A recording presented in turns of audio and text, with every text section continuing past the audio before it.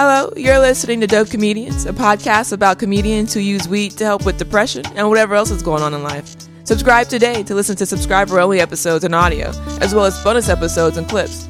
To gain full access, subscribe on Apple Podcasts and YouTube Podcasts. Now, let's get at it.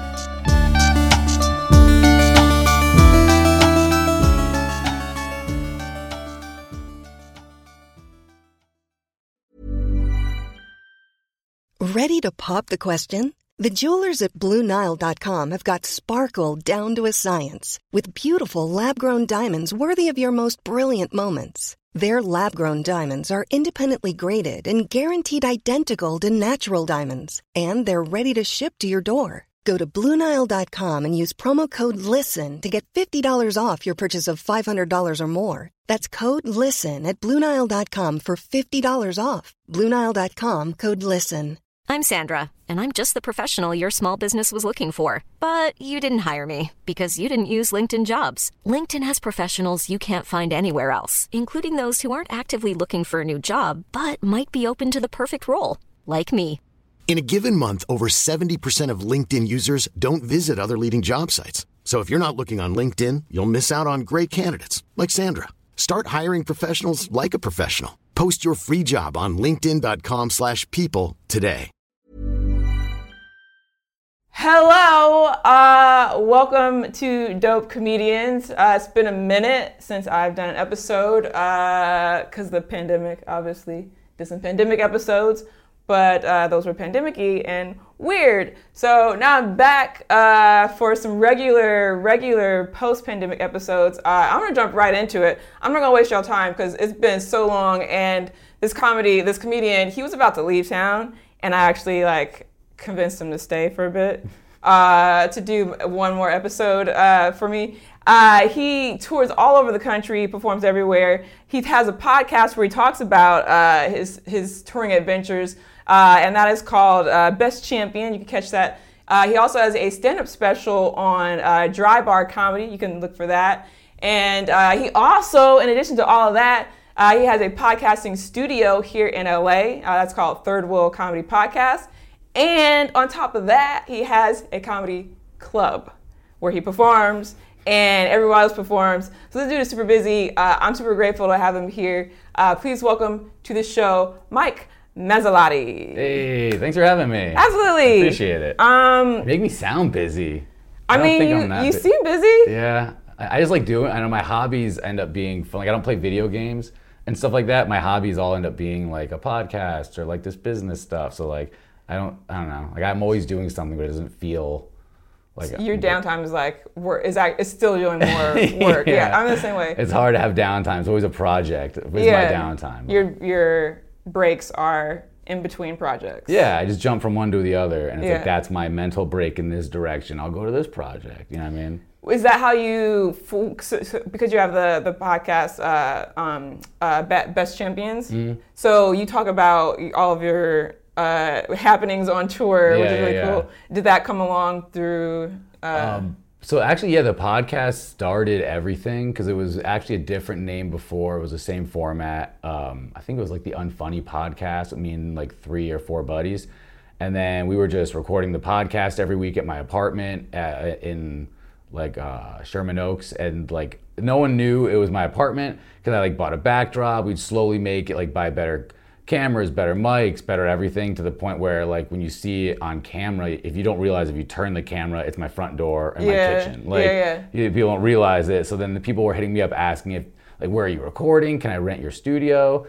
And I was like, oh, this isn't a rental studio. And then me and my buddy Nolan had an idea of like, I bet if we built one, people would rent it. And then we honestly I stopped doing the podcast, not on purpose. We just, all the effort went into building the podcast studio. And then now we have 3 of them, which was 1 in Seattle, 2 in LA. So it was like, Nolan lives part-time in Seattle with his wife. So while he's up there, he's like, let's open one up here. So we do that. And then we just opened one in Playa Vista a couple months ago, which was like gnarly. But yeah, so the podcast started that, took a break from the podcast for the studios, and now it's like going back to do, why did we start the studios? Oh, because we wanted to have a place for our podcast. Yeah. You know? So I tried to find like a more recent episode of Best Champion, but has it been a minute? It's been a minute, yeah. Because I actually like just like a week ago. I'm very into true crime. I know a lot of people probably are. But when I go on the road, I visit true crime locations because I'm in a random city, and you just look up what crazy shit happened within 40 minutes of here. And it's usually something you've seen on TV before, or just like something I've seen in YouTube videos. Like, I want to go there. I want to see what it looks like and feels like. So I went to like the Aurora Batman shooting, like the movie theater, and I went to where his house was, and like I've been to like the Oklahoma City bombing and stuff, and like just going to just like these spots I wouldn't necessarily find myself in. What was the energy like? Honestly, some of the spots, it's weird because it just feels so everyday normal. Like, I mean, where Biggie was shot is like Fairfax and Wilshire. So like you just drive by that all the time. It's like, wow, it's crazy that he died right here. But it feels like every day when you're just driving by, you know what I mean? You don't have that moment. But some houses you go to, the neighborhood feels it. Like they'll tear down the house, or they'll like put a memorial garden where it's like you can feel more of an impact in some of the areas. Some of it's like life goes on, and it's kind of, you know, weird. But yeah, no, but it's interesting that you do. So on your tours, in between your shows, you stop by all these places that have had some weird tragedy. And then I saw you have a map somewhere. So I built a map basically because there was no map that had them all. There was a couple here, a couple there, but like there was no one spot that had everything. So I started I'm still building. I have like 400, and I think like I'm up to 480 on there locations, but it's like murder locations, like someone's famous house, like where Ted Bundy grew up, or like if there's a memorial where someone was abducted, where they found remains of people. So I have like them all like in these different charts, so you could like look at them. It tells you how to get there, and like I also link a story to each one, so when you go there, you can read about what happened and like stuff like that. This is very in depth. Yeah, like you put a lot of time into it. Yeah. That sounds like something that you really want to pursue. Like what? So how do you gauge on like what project to work on? Like, because that sounds like a whole. Did you go to all those 400 places? No. So if I've been to like 5, well, I've been to a handful of them, but I didn't start filming them till the last 2. So I kind of got the idea as I was going to them, because I was so in. Like I'd be at my buddy's place in Austin, Texas. I was like, bro, there was this famous Yogurtland murder that happened like 40 minutes from here. And he looks at me like I'm crazy. He's like, can we please drive there? And he's like, what's there now? It's like, it's not that. It's just a different business, but I want to go there. Yeah. But it's like some people have the same pull. So I just felt like, well, maybe if I don't know. I just felt like I would sit down and edit when, like, I have a podcast called True Crime Travel Map. It's like video and audio. Every Monday I release it. But like it's like 6 to 8 hours for me to edit it and research it and do it. But like I can't get away from it while I'm doing it. And other projects and stuff, when they pop up on my screen, I'm just like, I don't want to even look at this. So I just lean on where I'm feeling. Like if I want to play music for a couple weeks, because that's where I'm feeling, then I'll just do that and kind of take a break on the other thing. And like if I start playing my guitar, like yesterday I was playing for like 2 songs and I was like, I'm good. I just put it down and I jumped to something else. Like don't get mad at the fact that I'm not into this. What am I into right now? But always keep like the things going. Yeah. You know what I mean? Like don't ever ignore a thing, but keep moving them all forward, and they'll all end at some point. Like you'll finish the projects. Or that sounds like what I do with my thoughts. I just try to like whatever thought I have it, and then let it pass. Yep. I let it go. Yeah. That's how I meditate. That's good. Let's smoke. Yeah, hell yeah. You are like a professional. Yeah, I love weed. It's not, you know what's funny is I get embarrassed about it because like I've been smoking since I was 14. I'm 37. I took 2.5 months off once, and it was to join a gang when I was in New York. It was you joined a gang? When I was a kid, I tried to. I was like probating for this gang, and they were real. They were on like Gangland. It was just like a hardcore gang, whatever. But I just played music. I was 20 years old, and like I noticed the bands that were like the cool ones all had a couple gang members in them, and they would just go city to city playing these great shows. And the energy, because everyone would like, when you'd get there, they had a connection with people, because it's like, oh, you're part of our family, whatever. So I just wanted to be part of that life, but I didn't care about anything but the music side. Like I just wanted to be in that. And then I was at a show where someone got murdered in Asbury Park, New Jersey, and it was wild. And I just realized little by little, like, oh, this ain't for me. You know not the business. Like I'm not a tough guy. I make these tough guys laugh. You know what I mean? Like they liked me because I was a funny guy. But I just didn't, and a lot of them end up in jail, and like or they OD. It's not good. And it was like middle of nowhere in upstate New York. I just felt like I was like kind of stuck doing that. So, but to actual probate, the one guy, he just didn't like weed, and they all drank. But he was just like, you can't smoke weed. And I wanted to be in it so bad. That's what, like my whole life, people were like, to get this job, to do whatever, you can't smoke. I'm like, I don't care, I'm not doing it. But for this gang, I was like, yeah. So I stopped for 2.5 months, and then I decided I didn't want to do the thing. And they were actually cool. My brother was a part of it when I was growing up. He's not anymore. But so they knew me, they liked me, so they were like, just get out of here. And then I moved to Seattle. But yeah. They just let you leave like that? I thought you have to like... I wasn't ever in. I was like probating, where you try out for like 6 months, and then they still wouldn't let me in. Like, long story is, my brother's best friend Shane, he was like the singer of my band too at the time. Again, I wanted to be in this group, and they were all like 12 years older than me. I was this young dude, but he kept like, you had to be like unanimously voted in, and he wouldn't vote. Like, I didn't know who kept saying no. After 6 months, 7th month, and the 9th month, it's like, all right, who the fuck isn't letting me in? I know all y'all like me, and I found out it was Shane. So I ended up like, I hated his guts. I quit my band. I moved to Seattle, all because I was like, I just want to get away from this whole thing. And I really, like, I remember one day I found out he was thinking about moving to Seattle because my brother was out there and some of his friends were, and I was so mad. Like, stay away from my city, dog. Yeah. Like, I left to get away from all this shit, and then he died of a heart attack. And then, like, looking back, I realized like he was the only one that had my back. Like, this guy was like, oh, this 20-year-old kid, this ain't for him. Like, everything that we're all doing, this ain't for him. Yeah. And he was the only one that like saw it. And like, I didn't realize that till like years after he died. I was thinking about like the whole situation, and it's like, oh, because I was like, why do I hate Shane so much? It's like, oh, because he stopped me from doing this stupid thing. Yeah. That like, even my brother wasn't around at the time, but even he was like, yeah, it's cool. I did it when I was growing up. It was different when he was younger, but it was like, yeah, the one guy that had my back, I hated his guts, and I feel like a dick for it, but he knows. I mean, you didn't know. You didn't know that was his way of looking out for you. We never know. Like, we have to get out of the situation before we realize like what actually happened or the reason, the lesson learned behind it. Yeah. That happens a lot, for sure. But yeah, it sucks that he passed away. Yeah, I don't think I would have even noticed what happened until, because I didn't really think about when I heard he died, I was like, why am I so mad at this guy?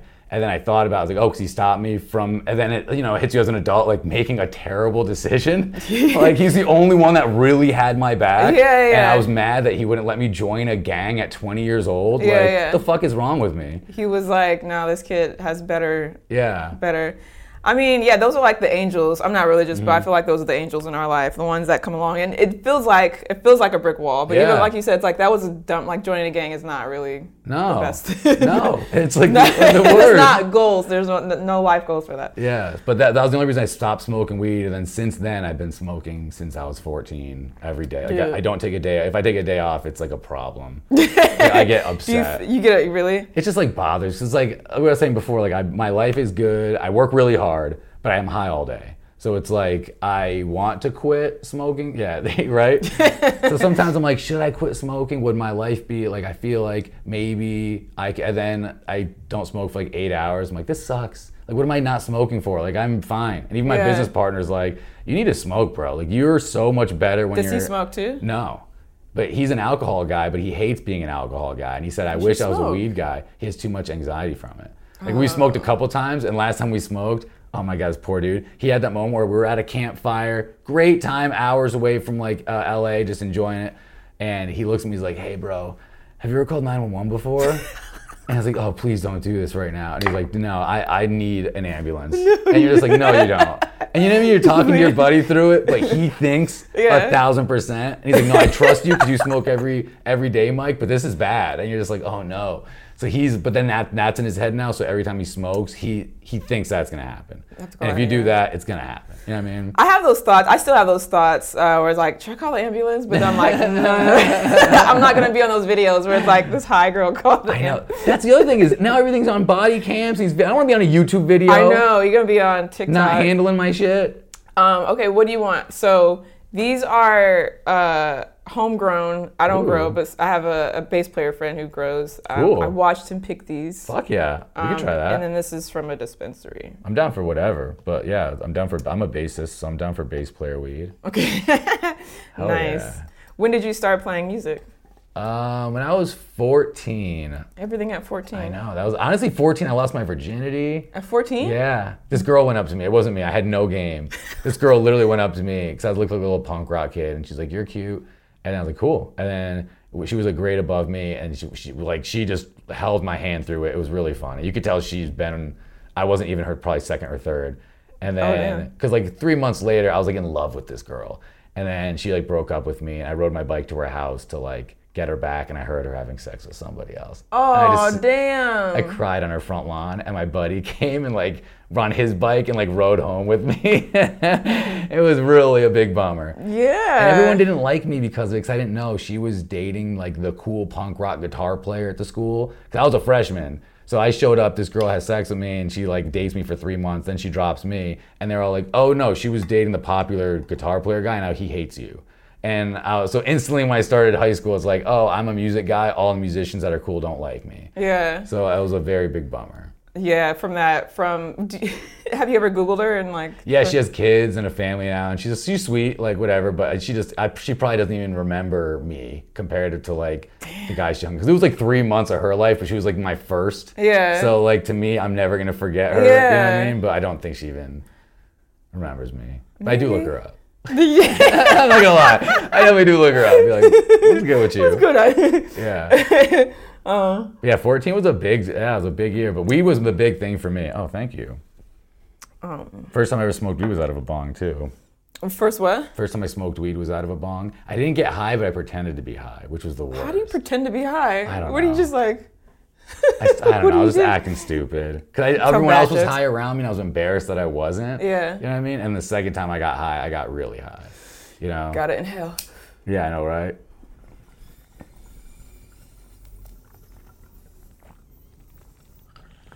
So you, there's a show that you do called Gateway.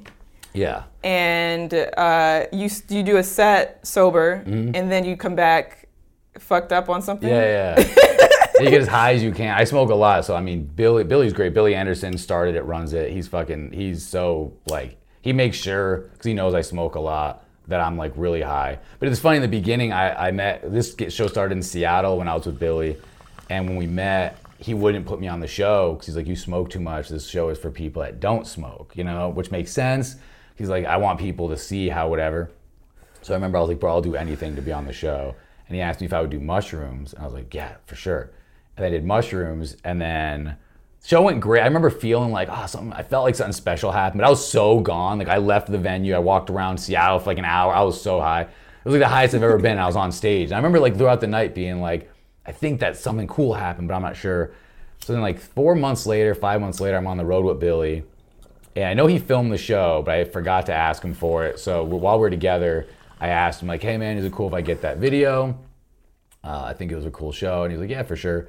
Gave me the video, I posted it, and it went viral as hell. Like, started with a couple thousand views on my page, and then Lad Bible hit me up, and they're like, hey, can we repost this? I was like, yeah. It ended up getting like 5 million views across different formats.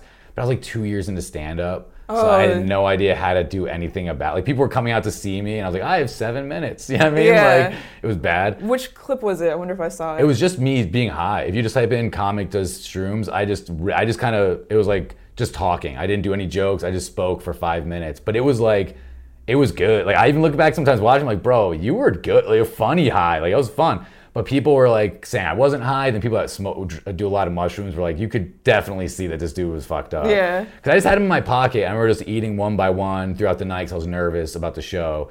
And then I had no more in my pocket. and had that moment of, it's like, oh no, like, this is bad. But then I told Billy, told him about the video. And when it was going viral, we were at Universal together. And he was so cool. Because we were on mushrooms. That was the second time after I did mushrooms. The next time is when the day went viral, which was so weird. And we were at Universal together, and he looked at me, he was like, put your phone away, everything's gonna be wild, just enjoy today. And we had like the best day ever at Universal. And then the next day, it was pretty ridiculous. But then I wish it happened closer to now, because like I was so not even good at comedy that I was just like, I just had a fun high night that got recorded. But yeah, you weren't ready for the opportunity. Yeah, I didn't know. Yeah, I thought I was just gonna be high one night, but yeah. But now we're going to Montana this week. That's why I'm leaving on Wednesday. We're doing Billings, Missoula, and Bozeman, and I fly out, and he does Helena out there. But yeah, we travel the country doing the show. He does it mostly without me, but I've done it more than anybody else. Like, we've gone on the road. Like, I quit my job in Seattle, and we did 30 dates or 25 dates in 30 days, and then moved to LA together. That's like the big. That's really cool. See, you are busy. Yeah, you're pretty busy. What is it like during? So like, I'm pretty much always high. When I perform, I try to make sure that I'm not like too high. Like I know my limits. But shrooms, I've never done shrooms in a performance. Like I've gone to the museum and I've walked around like I want a microdose, but never performed. Like, what is that experience? Honestly, I'm not even kidding. I just remember feeling like it just wasn't real. And then halfway through, I just forgot I was in front of people. I even mentioned in the video because I was just, you're looking at the lights for so long and you can't really see people, and then you look down and there's just a bunch of people looking at you. And yeah, it felt like it just wasn't real. Like the whole, because I don't do shrooms a lot. And at that time I especially didn't. And I ate more than I ever have at that point. So I don't remember a lot of it. I do just remember, when I got off stage, feeling the crowd enjoying it. I was like, that something was cool. And just saying, and then I don't know, I think mushrooms is like the most real, like I like smoking weed, whatever, but when I do mushrooms, like I have, so I feel like shit's happening, you know what I'm saying? Like something real is going on in my head, and I have certain thoughts that I don't need to write down because I know I'll remember them. Yeah. It's like that one deep, like this is the line from this adventure, remember this. And then from this adventure, remember. So yeah. But I do remember thinking that when I was walking around, like, that something special just happened. Don't forget that. And then like months later, I asked Billy for the video, and I'm glad I almost didn't because I was so embarrassed because he already gave it to me once and I lost it. And then we weren't even close at that point. Me and Billy were kind of close, but now we're like homies. We worked there so much, so I couldn't just be like, "Hey, I lost the video. Give me another one." I was like terrified to ask him. But yeah, I don't know. I love doing mushrooms. I only do it like every 6 months because I do think it's a thing. Like it's real. I just did ketamine for the first time. Ketamine, isn't that a combination of what is ketamine? I don't know. It's like I know they use it for depressed. That's why I actually did it, as I was going through a little bit of a downer. But I think it's like a horse tranquilizer or an animal tranquilizer. Oh. And they like, the way we did it was, I don't know, it was like, it looked like Coke but different color, and we just sniffed some of it. Probably not the smartest clinical way. They probably don't do that at the doctor. I don't think they unwrap a key from a fucking surgical thing, But, I'm sure they do. I bet they do. That's exactly what they do. But I did it with purpose, though, because I remember I was feeling down, and I heard it helps. And it fucking did. Okay. I'm not kidding. It like totally did. What did you experience? So it wasn't that long. And this was it happened like a month ago, and I'm so like, I want to do it again, but not again. I want to give it time. Yeah. But it first I felt like that wop wop wop wop wop wop wop, like that kind of feeling first for like a minute, and then it slowly goes away, and then I just felt really heavy. And then my buddy was like, all right, he had a skateboard ramp, so we just laid on his skateboard ramp and looked at the sky, and I just felt like I was glued to the ramp, and honestly, the simplest way I could put it, it felt like my brain was a dirty bedroom, and I just cleaned it. Like when you feel you walk into your bedroom and it's all clean and you just feel good. Yeah. It felt like I just did that with my thoughts, and I can't even, it was so weird. So I was going through like a breakup too. One that I really care about, and one that was to get over the person kind of, but everything I was like confused about, it like decoded it. It was weird. And then I just remember having one thought that played through was like, because I remember feeling like, this is great, I love this feeling. And the next thought I had was, well, this feeling's gonna end soon. Because as your high just slowly gets lower. And then the third thought was, who cares, enjoy it right now, everything ends. Mm-hmm. And then that when I left, it's like every day I've been thinking that, like, I love what's happening right now. And I go to like, I hope this doesn't, it's gonna end, this sucks. Like, no, who cares? Enjoy it. Enjoy it right now. And fuck, man, it really, like, after that day, I like drove home feeling like, okay, something is different. And like, I didn't realize I've been going out every night, doing stand-up more. Even just being out isn't such a chore to get out of my apartment as it felt like it was before. Yeah. And like, I don't know, it definitely helped. I don't want to say like, everyone does their own thing, but. So just altered something. So you took it, how long did it take for it to kick in? Like a minute. Okay. And then, but it went away in 30. Like I was back sitting down in a chair regular in 30 minutes. Oh, wow. Okay. And within 20 minutes, I was fine, but I was just foggy coming out of it. But for like 15 to 20, you're in it, but it's not, like you're not tripping, you're not seeing shit, it's kind of the mental mushroom side. I did feel a little bit of like visually stuff focused a little bit. It wasn't like pixelated or anything like that. It just felt like, okay, visually something's happening. I'm gonna try this. Yeah, it's honestly, I am so beyond into it after that. And you still are feeling the effects, basically. Yeah. When did you do it? Like a month ago. Oh, wow. And I was like her. I'm not gonna lie. I was like, I was bumming. I was just being like, and I was doing projects, which kills me because it's like I smoke weed all day at home. I do projects, so it's like, it's hard to realize I'm depressed when I'm working so hard because it's like, well, look at all the stuff I'm getting done. And look, I'm getting in shape and I'm doing it. And it's like, yeah, but you're doing this all because you're really bummed. Yeah. And you don't know that because you're doing so much. Yeah. And then when I had that just with at my buddy's place, and like, it just, I don't know, I kind of like fixed even the way I was perceiving shit. I used to have bad anxiety. And then a lot of it was just like, it's a waste of time. Like every time I get anxious or depressed, I'm like, hey bro, you're wasting your time. Like this is stuff that doesn't matter. It live right now in this moment and this feeling. Cause everything is like when you're washing dishes, wash dishes. When you're driving somewhere, drive there. Like stop being in 9 places at once cause you're never anywhere. And I hear that stuff a lot. It's like when you read quotes, but after I did that shit, I felt like I was actually doing it. Living it. Instead of just saying like, oh yeah, this is the words you should say. Yeah. It's like I was waking up and like laying with my dog for like 40 minutes and just kicking it with him and not even thinking about like, what am I doing? I'm like, oh, I'm just kicking it with my dog. Like he's only here for like 10 years and I'm his life. And you know what I mean? Like when so you remember that a little bit too. Like when you get home and you're a little tired and your dog's like, yo, what's up? It's like, I've been waiting for you for 8 hours. Yeah. It's like, all right, let's go kick it. And it's like being in those moments more, like what matters for real? Like the people that matter for real more, like, seeing my family, I don't know, just like all that stuff is like, I was saying it, but now I'm like doing it. And I feel it's not a chore to do. I'm excited. I drove to San Diego stuck in traffic to go to a baseball game with my brother-in-law because he never asks me, and he did. And I was like, that's weird. I'm not saying no. And the whole trip, everyone's like, I'm so sorry you're driving down. I was like, this is great. Like, I'm getting to see the family. Like, but if I was in another mindset, like, oh, I got to drive to see the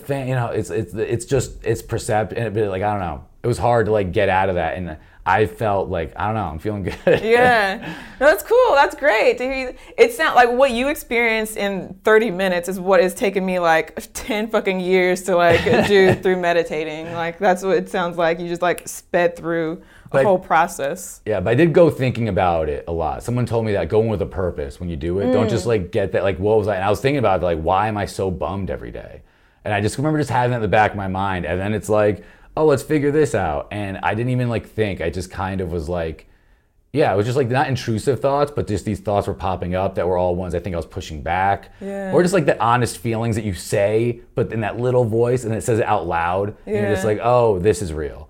Like when I hit up the ex and I was like, hey, want to go out to dinner? He's like, is it a good idea? I was like, probably not, but I miss you and I want to talk to you. Yeah. And this is the feeling I'm having right now. And I'd rather say something than look back in 10 years and be like, I should have said something. Yeah. And it's like even with that, with friends and shit, like just connecting with the people more. Like I hate being the one-sided friend where I'm like, damn, they always hit me up.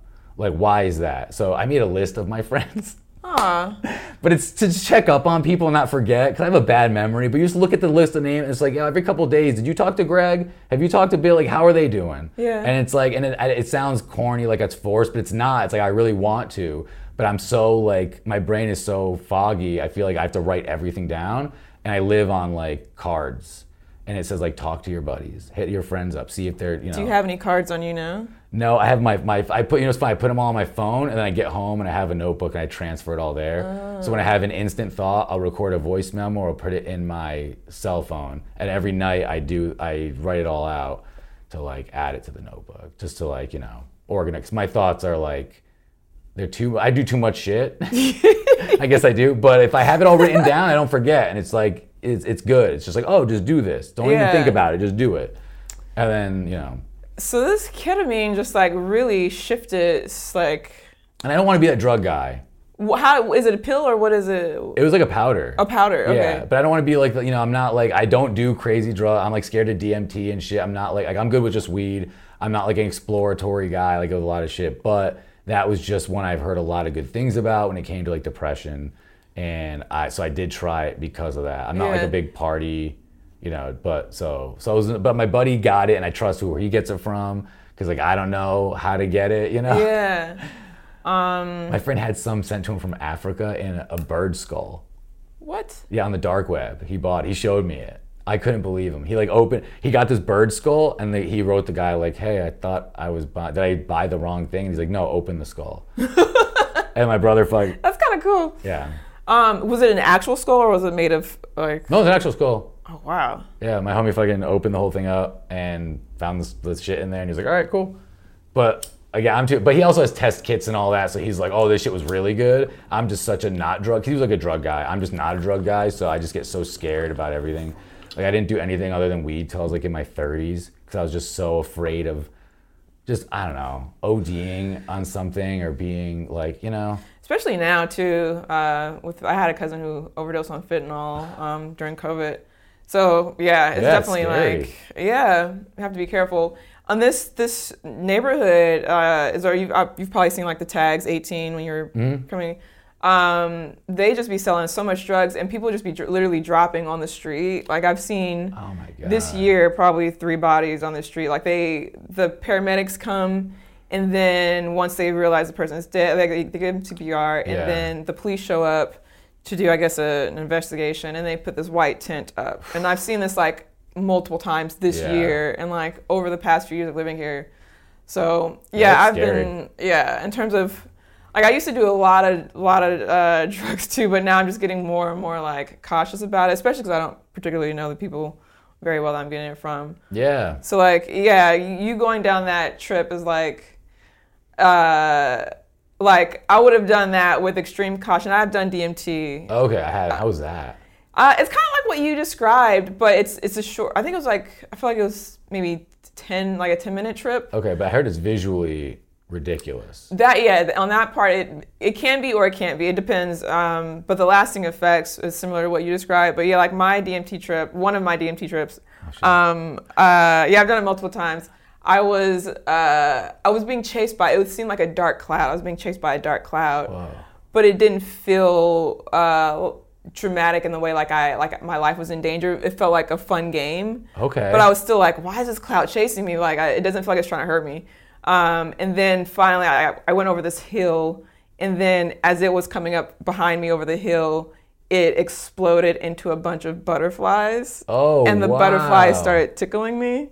No way. Yeah. See, that sounds awesome. That's so cool. And then like the effects of like being happy. Like I felt like the first time I did DMT, it felt like the world hugged me. Like I mattered. Like I was supposed to be here. Like the world cared about me. And then just like having that feeling for a couple of weeks, it probably lasted maybe a month, and then it just like, life shit happened and then just faded away. But it was just like, for that month, I felt very transformed and like I was, doing something. But it isn't like, you said you've been going for... I mean, it's been at least easily over a month, maybe a couple months, but but it's also, I do think I shifted what I was doing from it to, like, I don't know, I just started like exercising and eating better, and like just being, when I'm like, my morning routine is a little different because it was just a lot, yeah. But it's also just like, doing being creative helps a lot, and not caring. And this is dumb. To be honest, like, so Third Wheel, the podcast studio, like we've been open for like 4 years, but this year is the first, like 2 months ago, it's the first time where me and the co-owner Nolan started doing like decent. Like it was always like, we're paying bills for the business and we're paying our house bills, so we're good, but we're not like, making any money really, but we're good. We're our own bosses, but we're not like killing it. In the last couple of months, it's been like, dude, I'm putting some money in savings. Like this is crazy. Nice. And you start realizing with like anything creative you do with like stand up or whatever, not that we chase money, but you think about that so much that I'm doing this. Like I started doing clean comedy. That's why I did a dry bar. You couldn't get booked coming up if you weren't clean. Especially like I'm Latino, but I look super white, and being in like Seattle was like all white dudes. So it's like so hard to get booked anywhere. And it's like, well, if I can do clean comedy, and then people find out that I actually have a Hispanic background, so I can connect with a little bit of a different audience, like I can kind of at least get a foot in. But it was like, it was all because of money at the end of the day, or bookings or whatever. Because I'm like, do I just want to be better, or am I trying to make a living doing this? And then I just started feeling like when I played music, I played like death metal. I didn't give a shit. I was like, I'll play what we like, and people that like us will find us. Yeah. But with comedy, I go at it like, I want everyone to like me, and it's not realistic. And I'm less of myself, and I'm less like it just doesn't feel real. And it's like, am I acting as a comedian or am I being a comedian? And now that I'm not chasing money because I have a business that gives me the money, it's like, okay, what do I want to be creatively and just do that? So I'm saying no to more shows that are like on the road that I would lose money on, because to me before it was like, that's what you're supposed to do. You lose money for 20 years and then one day you make money. And it's like, yeah, I'm not happy. And I'd rather do spots in town and work on my set and do this. And sometimes I'll take those gigs, but it was like 3 weekends a month I was doing it. And now it's like, and like, I don't know. It's just, I realized that like, if money isn't an object, what would you, the Alan Watts quote, that changed everything for me. That guy's, oh my God. And he was just like, what would you do with your life if money wasn't an object? And I started doing it all, and then you realize you start kind of chasing money with it. And it's like, no. Become an expert in that field. Money will come. And just don't focus on it. Focus on being good, being unique, being yourself. And so I feel like recently with comedy, I've been feeling that because the business is better, which in turn made my mental health get a lot better because I wasn't using my creative outlet for this gross thing, which is to make money, which is not bad. It's good to make money. But you know what I mean? Like, it's like, why am I so clean? All my friends were like, bro, you're so funny, but you're not that guy. And it's true. I'm not like this super clean comic guy. Then when my audience sees me and they hear me telling a regular story, they're like, oh, I thought you were clean. It just fucks everything up. You know what I mean? Because I said, oh my God, in the special, and they were like, that's blasphemous. Because it was a very clean. Like even that is, okay, wow. Okay. Right? That's hard. Yeah. So it's like, I was happy that I could do that skill, but then it's like, but I'm getting the wrong audience. And then they feel betrayed because they're like, oh, I thought you were this clean comic guy. And the people that would like me are like, oh, I don't like those clean idiots. And it's like, yeah. Isn't that like, but I feel like Bob Saget is a good example of that. Like everyone thought he was like super clean father. But then when you go see stand up, it's like, oh, dude, this is like. Yeah. But I guess everyone just got used to it. I don't know. Yeah, but a lot of people didn't like it. Yeah. And I'm not as dirty as him at all. I'm just like, I just swear a lot. but it's like, people don't like hearing swearing a lot. And I just talk like that. And it's funny, but it was like, I felt like I was just being disingenuous. And I was never that with music. I was never like, let's play what they would want to hear. Like, people are like, if you guys sang more, it's like, fuck it, we're screaming. I don't care. Like, that's what we do. But it's like, so with everything else art-wise, like, why don't I have that same, like, fuck off, leave me alone, I'm doing it my way. Not in a bad way. It's just like, why am I going to be creative for you if this isn't for you? This is for me and the people that feel what I feel, And I felt like, honestly, until I started making money with the business, I wasn't able to take that step back because it's like you're chasing, I'll work these gigs if I can make this money. What do you want me to be clean? Want me to put on a gorilla costume? You know what I'm saying? Like, sure, dog, I need money. I need to pay my rent. You know what I mean? It's kind of like one of those things where, having what I realized, like having a lot of problems, when those problems are still sitting on top of me, you can't see the solutions that are right there in front of you. And so, like, it sounds like you kind of had that, like, once the bills were starting to get taken care of, then you start to see, like, oh, these are the actual solutions to, like, the dreams and goals I actually want to pursue. Yeah. Like, it just unclutter, like, getting rid of that money problem or alleviating that money problem has allowed your vision to open up and see more broadly. Yeah, basically. It's like I'm not chasing, like, it's like you're not painting a picture to sell it. You're painting it because you want to paint it. Yeah. And if someone buys it, cool. Right. But I'm painting this regardless. Yeah. And that's why even the true crime thing was just like, oh, I think I just love this thing. And I'm just trying to listen to myself more with, like, what do you love? And just do that. Yeah. And other people, like, I love the New York Knicks basketball. Like, I go to New York every month during season. Like, I lose money to go watch. I love them so much. And they're so bad. But whenever somebody else has a Knicks thing on, we like connect just by being like, you like this bad team, what? Yeah. And they like it too. And it's like, those are my people though. And it's like, if I just pretended like, oh, I like NFL football because more people like football, I'm not being real. I might get more people to watch me, but I'm not being real. And I feel like I was doing that with comedy. It's like, why can't I just be myself and connect with these smaller group of people that are diehards? Why do I care if I don't? No, you're not going to have millions of people watching you, but you're going to have 10,000 that literally love you. And like, that's what I'd rather have. And it takes a while to realize that because, especially when you're around everyone else that's trying to do some gnarly shit and people start popping around you.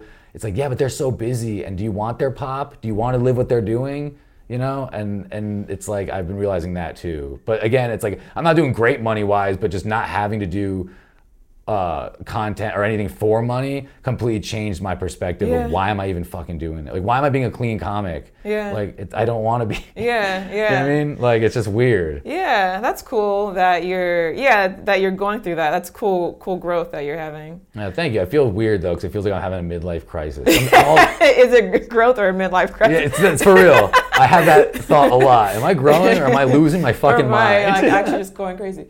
Or both. Yeah. Let's chat about mental health and depression. So that is part of what this podcast is about. And I've had my own personal experience about it. I've talked about it on the show about how it's helped me and continues to help me. So I just want to get more an insight on how it helps you. Like, what is it? What your struggles are? And when it started, when you started smoking at 14. Yeah, so like, when did the depression or anxiety? What is your anxiety was my big one for a while, because I guess depression. Someone said it's like that quote, like depression is when you're focused on the past, anxiety is when you're focused on the future. If you're present, you're good. So I was like, I always think about that, like, but I was always anxious about the future, and it's honestly, it sounds so lame. It's like being scared of the dark. I'm just afraid of the people around me dying. Like, I'm afraid of, like, when I really think about losing my sister or my mom or my business partner or my friends, like, everyone around you you're gonna lose at some point.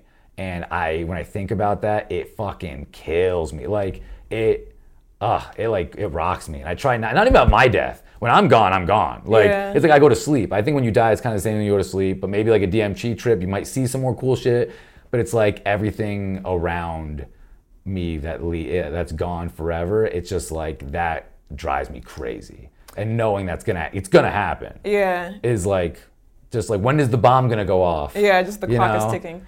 Have you experienced a lot of death at all? No. Oh wow. That's the other thing. It's not like like my grandfather died when I was mega young. I remember when I woke up, this is like the worst too. I remember when I woke up, I think I was like 10 years old, 11, something super young, and my mom knocked on my door and was like, hey, we knew he was sick. She's like, your grandfather passed away last night, so you're not gonna go to school today, just a heads up. And she closed the door. My first thought was like, fuck yeah, I don't have to go to school today.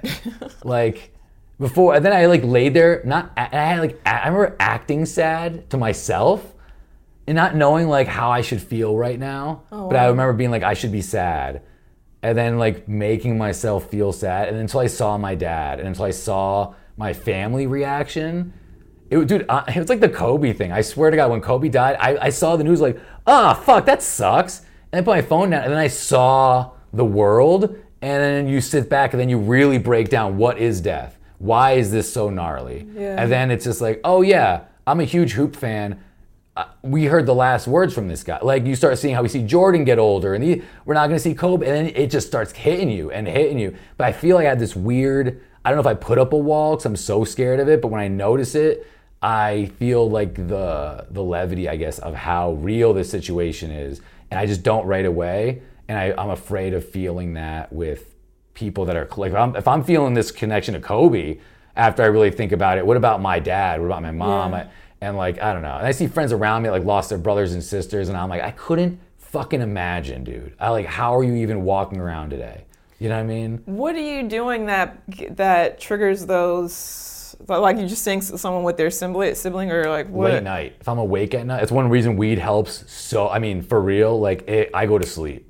Like, I smoke until I'm like, my eyes are burning and I'm watching TV or I'm working on a project, and I might lay down for 5 or 10 minutes before I'm asleep. But that's one reason I stopped taking Adderall. I was taking Adderall just because I think too much or whatever to help me organize some shit. And it worked, but it was waking me up at night, and then I'd have anxiety. Because when it's 3 a.m. and the world is asleep, and then you're just starting thinking about that, it's harder to shake it. Like right now, I can say it all out loud. I'm fine.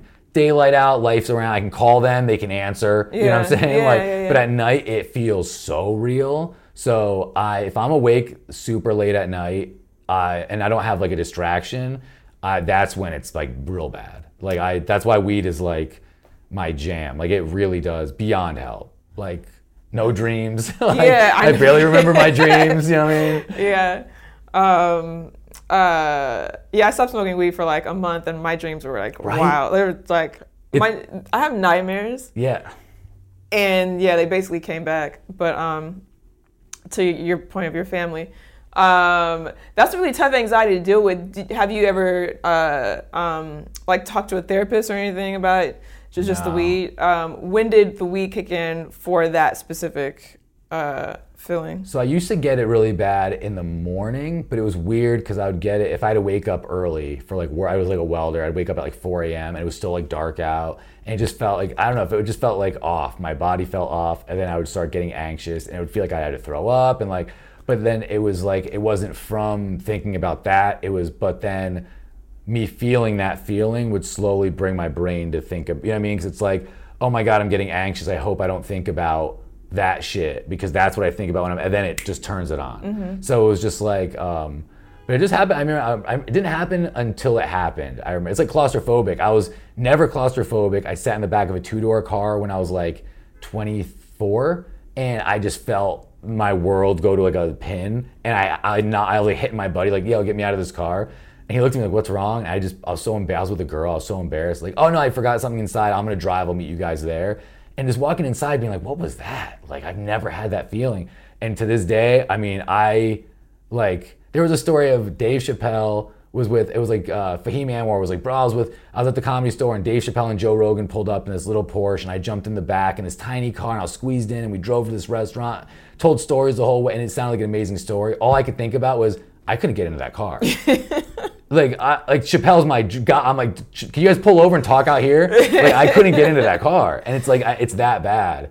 But it's like, I never had that situation of claustrophobic. Like on planes, I only sit aisle. I pay extra to sit aisle. Oh wow! I cannot sit in the window or like whatever. Oh, could you sit in the front seat of a 2-door car? Yeah. I don't know if I need the door there to get out or what. I don't know what it is, but I've had my buddies put me in the back of their car and be like, dude, let me try this. Just drive down the street and let me see if I can, and I feel it hitting me, and I'm trying to fight, and I'm like between them in the front, sitting in the back, like, wow. I don't know what it is. I don't know if in my past life I was trapped somewhere, but I feel like this, I can't explain, like I have zero, at least with the anxiety, I can talk myself down. With the claustrophobia, it is like, it feels like I go into like a primal, like get me out, I can't think until I'm out of this situation. Oh man, like yeah. You would be if this was like a movie and you got locked up in what you got, the casket. Have you seen those scenes? Oh my God, that shit. I can't. I will leave. I walk out of a movie if someone's buried alive. That's the other thing that freaks me out. I don't want to or in a trunk or something. Oh my God. Well, I think about like when you die. Like, you're either getting buried or you're getting burned with your body, whatever. And like, I'm like, I fucking hope your soul leaves your body, dude. Because if not, I'm getting burned alive. Like, what if like you're still in there, but they can't tell? And now it's like, oh, we're gonna bury this. Like, yo, burn me at least. So all the souls are buried underground. I literally think that sometimes. Like, what if you're just trapped in your body and they all think you're dead, but you can still hear? Because we don't fucking know. We don't know, huh? So yeah, we could have trapped all of our family and friends. I know. Oh wow, that's awful. Right? That's really awful. I know, and I think about like what happens when you really die, and like I watch like these videos about people with these thermal cameras and being like, does something leave your body? Because they talk about you do get a little bit. I don't know if it's a myth or not, but they say you get lighter when you die. Lighter, like your body weight? Yeah, and they say it's because that's like it's a tiny percentage, but people say that's your soul leaving your body. And I forget that it's like one of those like, is that real? Because like something is in us right now. When that leaves, everything weighs something, I think. Yeah. I guess. I don't fucking know.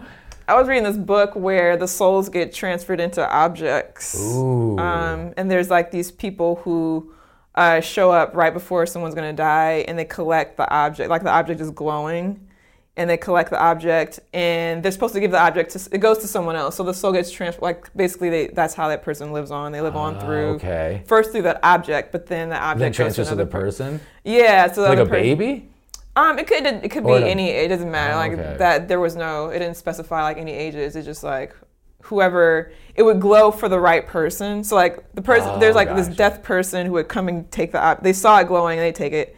And then they would put it somewhere in their store. They usually own stores. And this is a whole book. And then when people would come shopping, it would glow for the right people. And so they're like, oh, you should buy this object.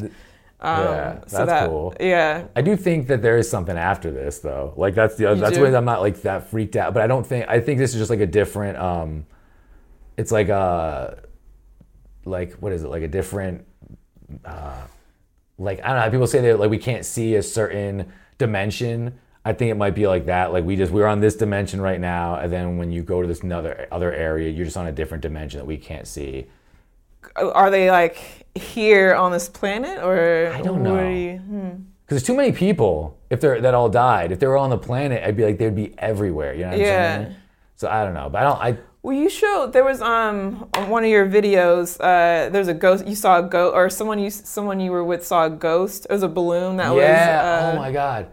So this is so cool because like it was at a bowling alley comedy club place I went to. I forgot the state it was in, but it was this family just lost the grandfather who started the business, and they had a party for him. I think that balloon was like left over from the party for him, like or his son's birthday party, because there was like 3 generations of these people, this guy's name. And his son was doing paperwork. And I guess you can see in the video the balloon like moving across the room. And then it like stops. And then it like goes, and it goes like around the corner without bumping into anything or whatever. And they were saying there was no draft in there. It's like they even showed me the room. It's like a completely closed off like kitchen area room. And it was just very weird, but I believe in a lot of that shit. Do you? Yeah. I don't know if I believe in it. I saw the video. It looked real. Yeah. It looked like you said someone like grabbed it and walked out the room and came back in with it. Yeah. And it just did it all by itself. Yeah, I don't know. It's like I had a cat who she passed away right before COVID, but I used to feel like her and my grandma gave her to me, were connected. And then from that, I thought my cat and my grandpa were connected. Shortly after my cat passed away, my grandpa passed away. Like he lived, I don't know, 15, 20 years longer than my grandmother. Oh, wow. And but I remember when she passed away, like he was crying. I'd never seen him cry before. And he was so sad. And I was like, oh man, I hope grandpa doesn't go soon. But he didn't. Yeah. He stuck around. And I remember when my cat passed, I was like, I feel like grandpa was probably going to go now too.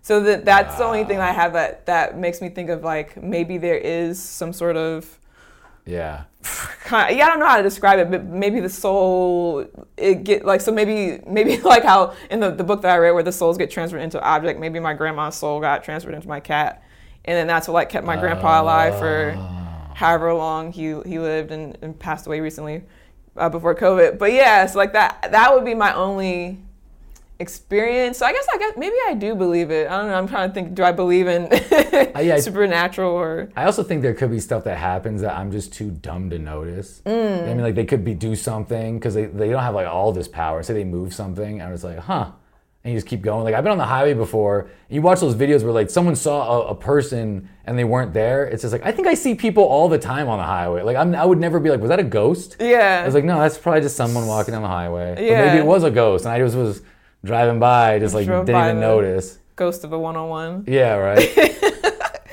Yeah, I don't know if ghosts are real.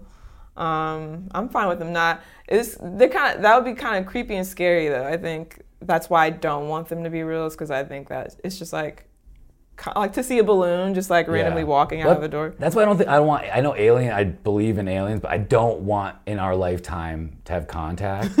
Like this is so silly, but I remember I was in Burbank like 2 years ago and they were shooting off these satellites, and I was just at my sister's house. I look up in the air and I see this thing, and I just see all these little bloop bloop things pop out of it, and I started freaking out like, what the fuck is that shit? And I was looking it up on Google, and I couldn't find anything about it, so I called my sister outside. We're looking at it. And for a moment, I was like, is this a fucking alien? Like, what is happening? I know it sounds silly, but when you have that realization, like, I'm looking online, there's nothing that says anything should be in the sky right now, and these things over the city, and then I realized, like, oh, I am so far from the moment that I'm ready for, like, that Men in Black moment where everyone's on the roof of that building, like, come, hey, what's up? Yeah. It's like, nah, get out of here, dude. Like, my mom, where's my mom? Where's my dad? Like, I started freaking out. Then we found out it was these satellites, and it's like, oh yeah, I never want to be around for that shit. Like, everything's gonna change. I don't want to be around for, like, you know? Yeah, that's true. And ghosts, like, I love true crime, but I'm not into, like, paranormal sites because I don't want to connect with that energy.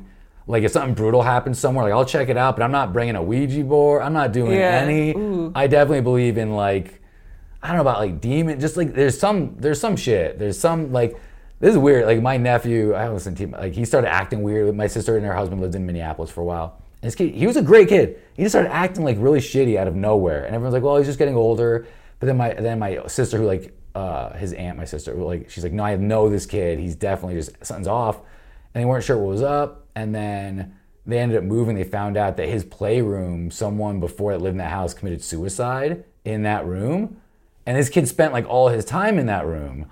And you're just like, there's got to be something where this great kid never had any issues, and his new playroom, and they moved to now they're in Oceanside, and he's fucking amazing again. And he had moments where he was like swearing at my mom. It's just like being not himself. Like you're just like, what is going on with this kid?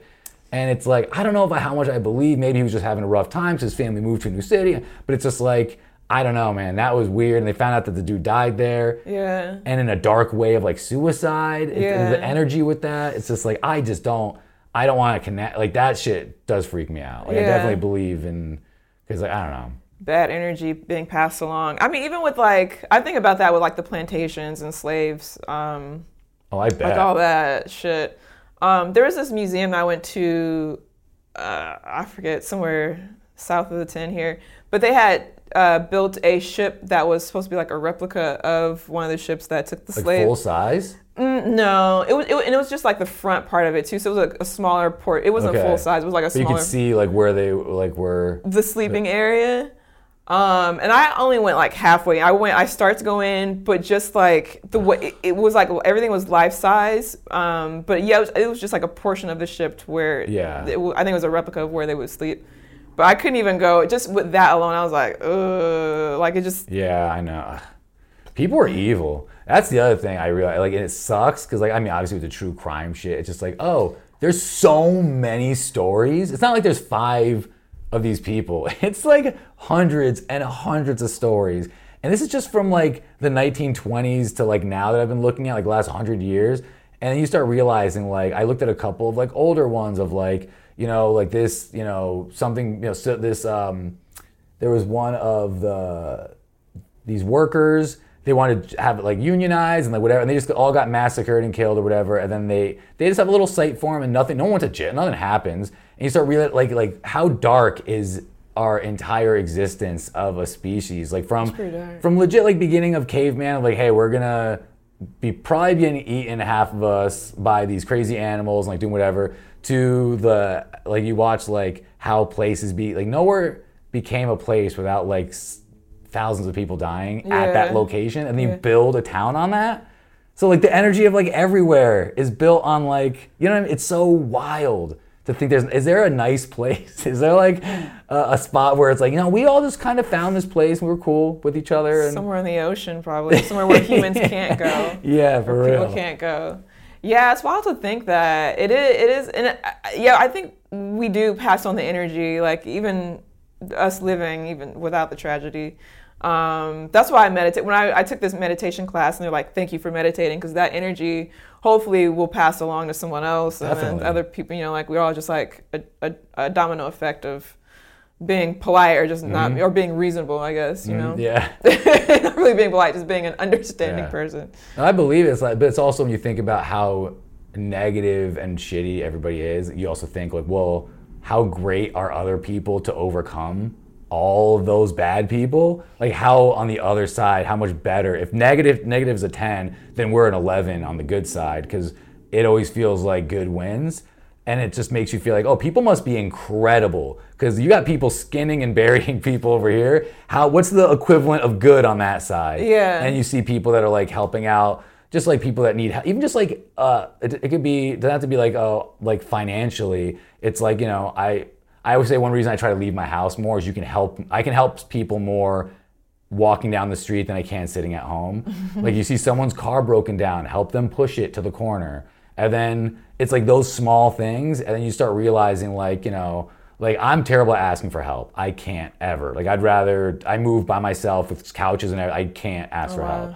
But when people help me, it's like they're hugging you and being like, I got you, bro. Like, come here, like accept this. It's like a gift. Yeah. Almost. And I feel like there's more people like that, so I try to be on that side of everything. And that's why I even try to be like a better person, because I see how bad in the true crime some people are. And it's like, okay, I want to step up and be on the other side of that. Like, I don't want kids necessarily, but I would love to help kids that are coming up that are in the position I was as a kid, like trying to join a gang or being angry and negative and being like, nah, dude, don't do that. Yeah. Like be the Shane for somebody else, you know what I mean? Yeah. But recognize, like, let me help so I see that and it's like, but yeah, that's the other part about when you're depressed, you're at home, you can't help anybody. You're just sitting here and it's like, you need to help yourself before you help other people. And then, but I want to help other people, so help yourself. It's like this force of like, make sure you're good because you're going to carry a lot of weight for other people, what you want, But also you're at a point where you can recognize that. Like a lot of people don't recognize that they're not good.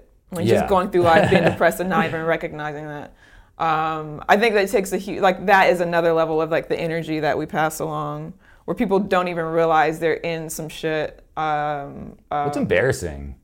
Especially like, I don't know, like it probably might be for you too, being like a black female saying like, hey, I'm bummed or something's wrong right now. Like just being a guy being like, hey, like anybody just saying you feel weak and it's not a weakness. It's like, hey, I'm going through this thing and it sucks and I might not know why it's happening. Might not know how to fix it, but just saying I'm depressed or anxious feels like I'm lesser.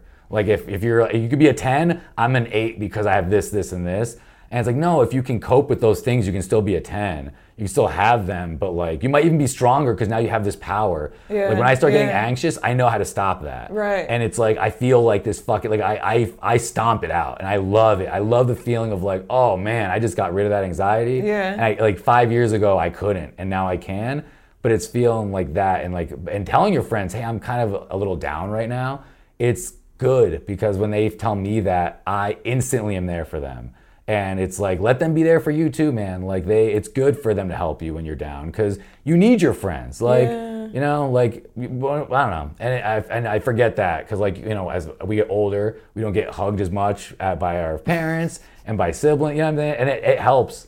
Like it really does. And it's like, I try to hug my friends more and like, be that more and realize it helps me too. When I'm hugging you, it's also helping me because I'm giving you this positivity and I feel your actual love back. Yeah. So it's like recognizing that shit. But I don't know. But weed does help because it does help me be less in my head about it allows me to be more honest in a way of like, I'm high, who cares? It's like when you're drunk, you have lower, it's like, I can go talk to this person. It's like if I'm high, I'm like, yo, bro, I'm just having a fucking rough one, dog. Yeah. And they're just like, really? It's like, I don't know why. I don't know. It's stupid. I know. And then, but that gets you to talk. Yeah. Rather than I'm just going to sit at home.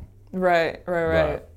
I enjoy, not that I enjoy, but when I collide with someone who is being really obnoxious and I recognize it, or someone who's just like, either really controlling, like red flags, anything, just recognizing that, and just being grateful that it's not me. Grateful that like maybe that was a version of me like 5 years ago, whatever, but it's not me now. Just being like, wow, like I've grown a lot. Like you said, it feels like.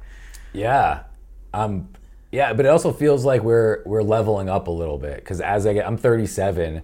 And I'm like, okay, so I'm definitely an adult. Because I remember in your 20s, like, I'm an adult, I think. And like, dude, I'm almost like an old, like, I'm 37, bro. Like, but then it's like, okay, this is who I am. Would I want to meet if I met me, would I be stoked?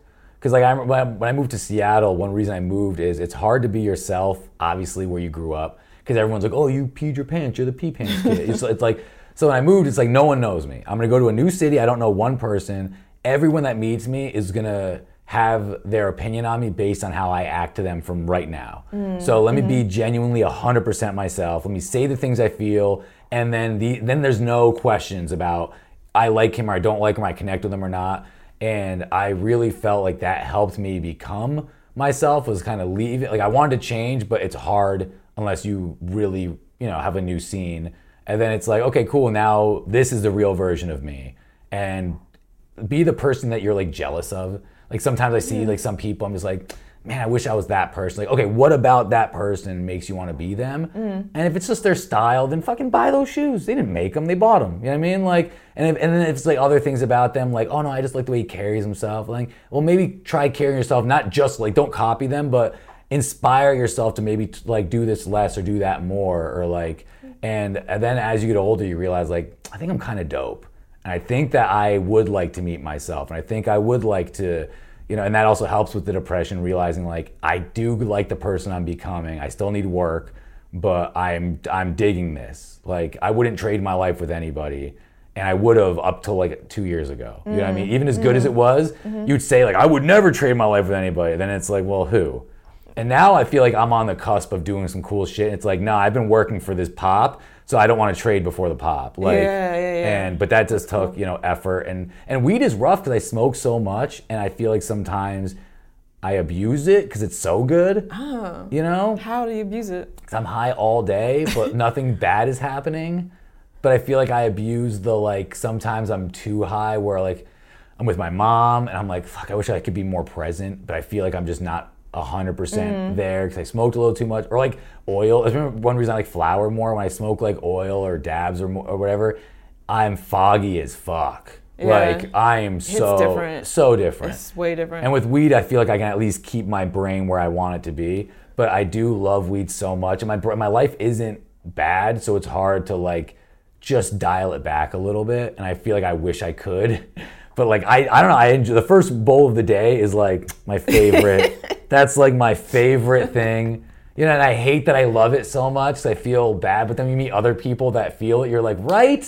Dude, it's my vape is like right by my pillow. Right, yeah. If I wake up in the middle of the night, it's gonna be in my mouth for sure. Oh yeah, I have my bowl pack. When I'm on the road, I have my vape in my hand in a hotel room bed, because I'm like, it's like having a Xanax in your pocket if you're angry. It's like, I might not be smoking it, but having it, I'm good. Yeah. Like if I leave, like I always have weed in my car or on me. If I leave and I don't have it on me, I might not smoke that time, but the whole time I'm a little anxious, being like, I have no weed on me at all. And it's like, who cares? You have weed, you have a ton at home. It's like, but it's not on me. Like, when I go for walks, if I go and then realize I don't have my weed, I'm like, right? I wasn't even going to like smoke it, but now I don't have it, and I don't want to walk because I don't even have my weed. Thank you. I'm with you. I'll take the dog for a walk. Half the time I'll take the dog for a walk, I bring the weed. I don't even smoke it because I'm focused on other shit. But then when I don't have it, I'm like, yo, we got to fucking get back, gotta go back. We got to go back because I'm dying. I wasn't even planning on smoking, but like, yeah. It does, yeah, that's true. I never really thought about that, but I do that. Yeah, but it's like I'm going to Italy with my family on this amazing trip. I'm excited, and like all I'm researching is how can I bring weed with me? And it's like, and online everyone's like, are you stupid? But I'm like, yes, can you tell me for the stupid people, how do you do it?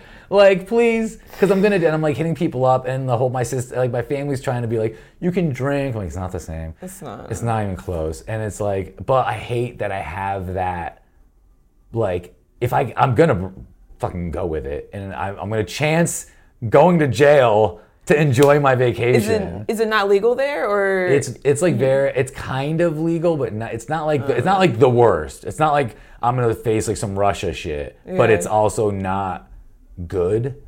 So I'm just nervous. It's like, so even a cartridge, you couldn't even get by with the. I'm bringing cartridges, and I'm gonna vacuum seal them in a bag, and I'm not gonna open that vacuum sealed bag until I get there. And so you're gonna put that in your like a check-in? Yeah. Well, I'm gonna put it in because I go through TSA here all the time with just weed, and it's easy here. I'm worried about when I go there.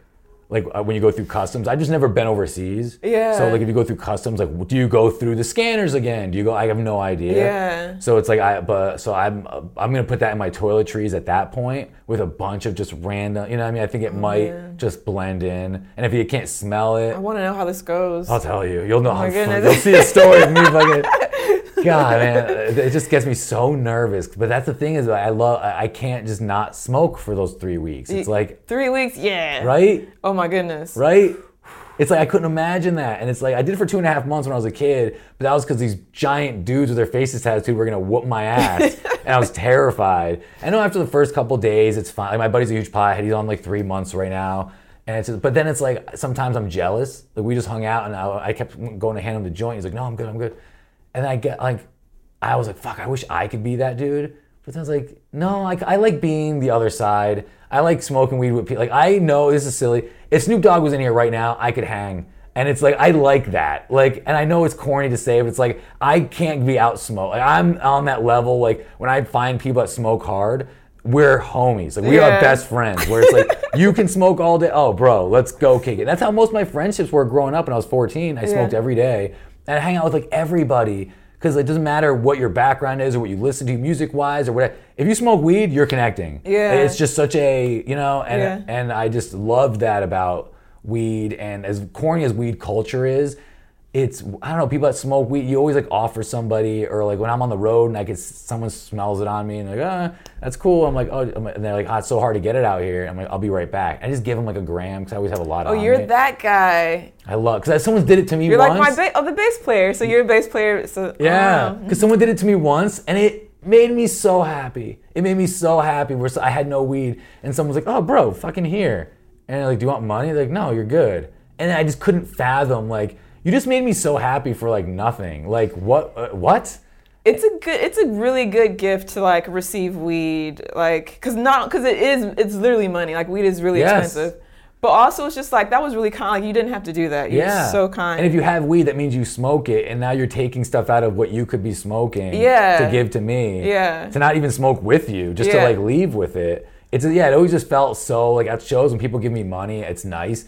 When someone gives me like weed, I feel like they know me more. You know what I mean? It's like, oh, you listened. You know what I mean? Because cash is something to everybody, but if you give me weed, like and it's cool because when my business partner, he's like, hey, I worked on this podcast. They gave me a bunch of weed. I said yes to give it to you. And it's like, you're so great. Thank you. I have friends like that, and it's like, and I don't mind being a weed. Like sometimes I get embarrassed about it, but it's like, no, I love weed. It makes me happy. It makes me. Like, I can't wait till, like, I smoked on the way here, I'm gonna smoke on the way home, I'm gonna get to my computer, I'm gonna smoke again. It's just like, I don't know, I'm happier every day because of it, and it sounds so stupid, but it's like my whole life in New York, it was like bad. Like, I'd be arrested all the time for weed.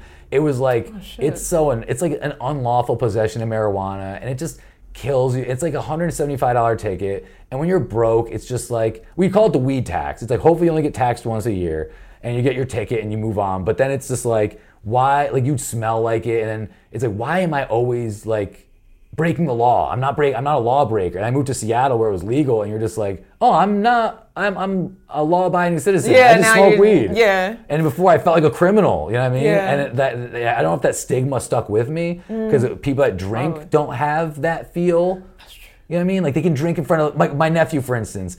Everyone will drink in front of them, and then they're like, I'm gonna go smoke weed in the car. Like, you can smoke. I'm like, I'm not smoking weed in front of it. Like, you're out of your mind. Yeah. And even for my mom, I'm like, I don't want mom to see me hitting the blunt. Like, I just feel weird, you know? Yeah. And I don't know why. It's like alcohol is so much worse. Yeah, I'm the same way, but I didn't think about that. Yeah. But it's like, I don't know why I care so much. Like, kids see their people drinking at baseball games, and like no one is hiding the beer in front of the kid. Yeah. You know? So it's like, why? And if anything, you'd rather tell the kid you should smoke weed over doing that. Wait till you're 25 or wherever your brain develops, but don't, like, drinking is like way worse. Yeah. So I don't know. You reminded me of this Grateful Dead concert that I went to, and I had all my weed taken from me. Because I went by myself. I was meeting up with people, but I went by myself, so the cops switched to my line. So it was all just regular security, and then the police officer actually switched to my line and then thoroughly checked me down and had me throw everything away. That sucks. And I was so bummed. Like, I was so, like, my energy went down. Like, so, yeah. It was a Grateful Dead concert. I was just going to say, what are you talking about? And so I get there, and then this dude, so I'm sitting, and I went to go visit two different people at two different sections. So I went upstairs, and I was sitting with my friend and his family. And then I see this guy with a Ziploc bag of buds, and I'm like, dude, how did he get in with all these? Right, like a whole bag? A whole bag. And then I was just like, excuse me, sir, all my weed was taken from me on the way in. Would you mind, like, if I had a bud? And then he was like, oh, sure, I got you. And then he turned around. He turned around for so long that I thought maybe he just said that to be nice, and then we were just like, fuck off. Yeah. But like after like 5 minutes or so, he turned back around, and he took out a little bit of weed, and then he gave me the entire Ziploc bag. And I was like, oh my God. What? I had more than I even came with. I was just going to say, like, that. That's what I mean. Like, you don't understand, like, people don't realize, like, weed people are so nice. Yeah. Like, the culture with weed is so, like, it's so nice. Like, I like, go, I don't know, I go out of my way for, like, a couple. I was in Colorado, but they were with their kids, and they were outside, and I'm like, you can buy it, but it was like in a weird area. I was in the middle of nowhere, And they saw me smoking a joint, and I told them I was a comic. We talked for a minute, and they were super cool. And I asked them, like, do you guys have anything? Because they kept talking about it.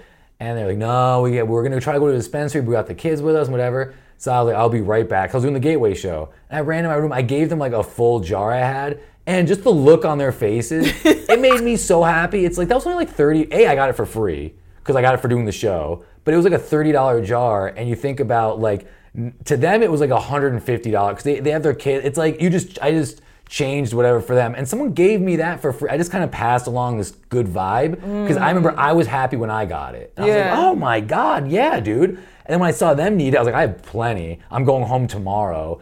And then just to pass it on, it's like, I don't know. I feel like weed people, like I know what it feels like to not have weed, and it sucks.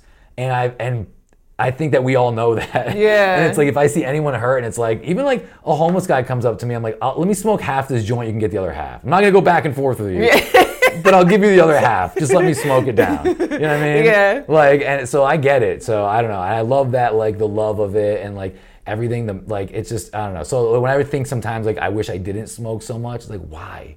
Like why? You're fine. You're a good guy. Yeah, you're good. You're a good guy. Thank you. You're good. We can start wrapping it up soon. Is there anything else that you want to add? Sometimes we talk a lot about depression or anxiety. Sometimes it's just a little bit, but I know we. How long have you been smoking? I think I started was I 21? I think I was like 21 or so.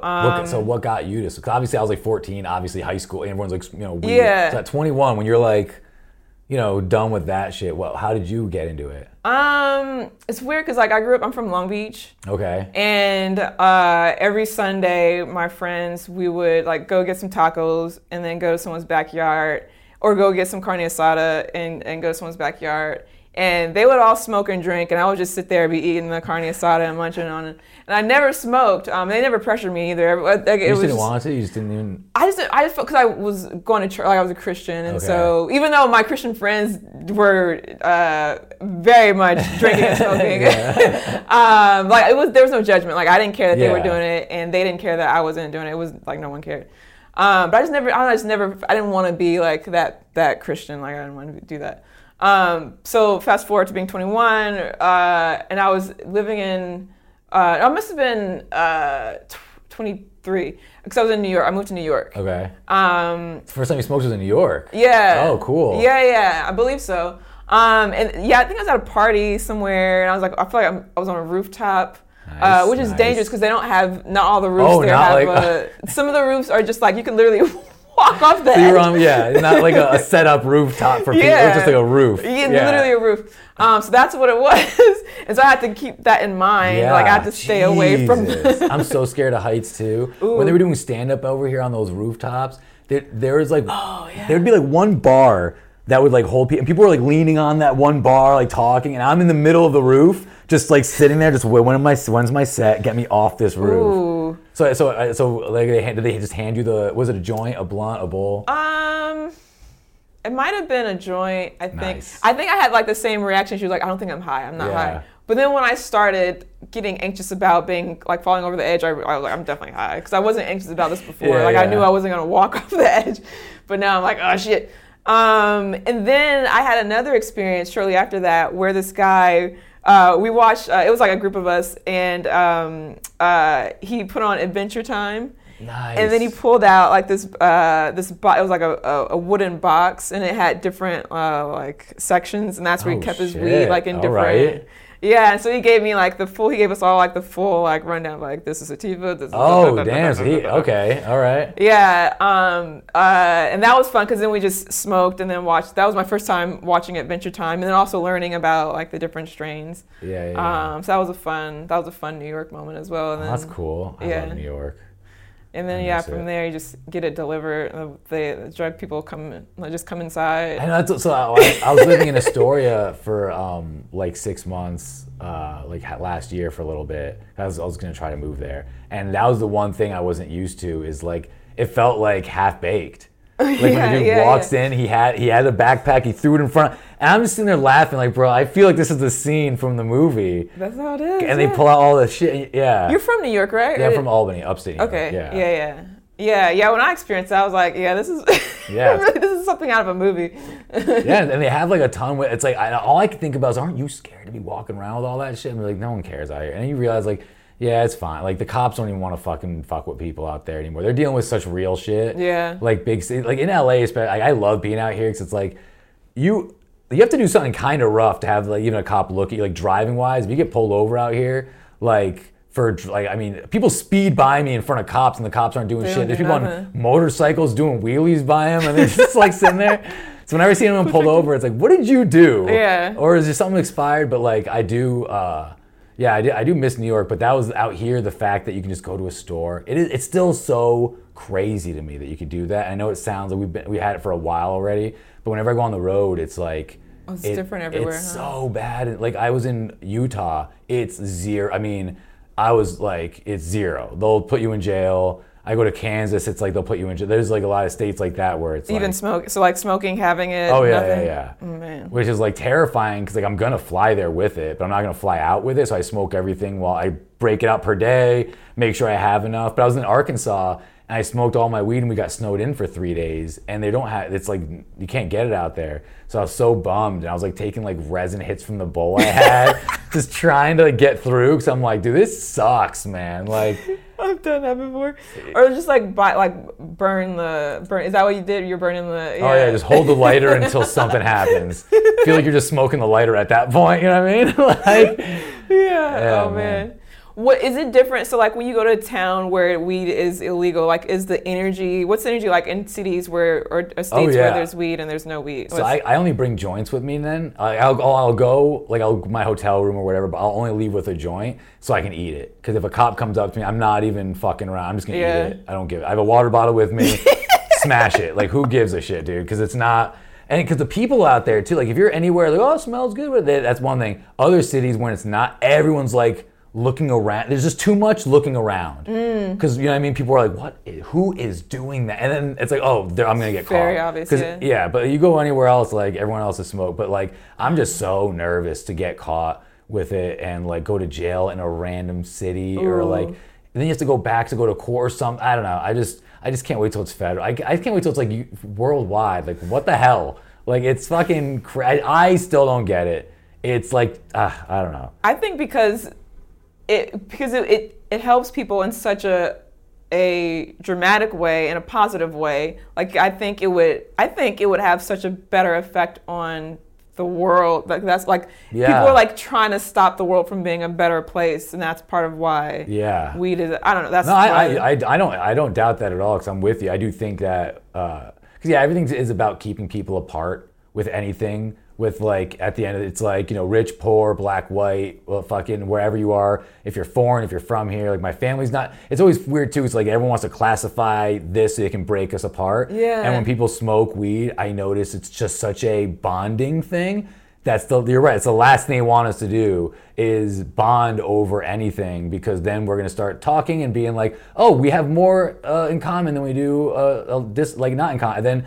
And then, you know, we start talking about ideas and big things happen. And people don't want that because, you know, rich people or people they're in charge and they want to keep it that way. Yeah. And when people on the bottom start connecting, coming together, having big ideas, it just shifts things, which is a good shift for everyone else. Yeah. But I always think that it's like, why is alcohol okay? It's like, because everyone fights on it. Yeah. And weed isn't because everyone's cool. Everyone loves each other. Right? Yeah. It's not a coincidence. It's like, look, it's so obvious. Yeah, it's frustrating. I mean, that's part of why I do this show. I don't even know why I do this show anymore, but it's just like I used to be nervous talking about it, but now I don't care. Like I mentioned it, and I don't even think twice about it. It's that feeling is gone for me. Yeah, the stigma of it is like, get out of here. This is actually better for our lives. Like I function pretty well. I did though. I got annoyed. I went to my doctor a couple months ago to get a checkup. And the nurse, before seeing my doctor, was asking me questions, and she was like, "So, are you still abusing marijuana?" I was like, "Abusing marijuana? What are you talking about? Abusing marijuana?" She's like, "It says here that you smoke." That's why I get it in my head, because that dumb shit is people are like, "How much do you smoke? Like once or twice a week?" And I'm just like, "I smoke once or twice before noon." Like, what do you mean? If I told my mom once I smoked like 3 times a week, and she started crying. What? And I was like, "Oh my God, Mom! If you knew how much I smoked." you would be so upset. You would be devastated. Like, so I know, so that it gets in your head, like, am I doing something wrong? But then you see other people taking anxiety pills or depression pills or all but this. That's okay. Yeah, because the doctor told you it's okay, and it's like, that's so much worse for you than this thing I'm doing. I'm glad you're doing this, because it is. I think that with time, more people are realizing that the stigma of it is fake. It is like more people smoke than you know. That people hide it because of their job. They have to because of the professional lives or whatever. It's like a choose your own adventure, I feel like, because there's so many different ways to consume it. You can get flour, you can do oils. I like the vapes, the cartridges. The edibles. Man, that shit hits different. So different. Edibles are great for movies, going on walks. I like to walk to like thrift stores and like just go look at stuff. Edibles are great for dancing. Good body. Yeah, it's very good body highs. Yeah. But yeah, I'm with you. I do think that there's a lot of like these tinctures and stuff that people have been using that are great. But yeah, it's just I do think it is. People realize the benefits of it without the gnarly like side effects. You know what I mean? And there's CBD too, which has no side effects other than it calms you or whatever. Which I was trying to possibly start smoking CBD. I just like smoking too, the act of smoking. So I was thinking maybe, maybe sometimes every third joint is a CBD joint, just to slow down, You know what you should do? What?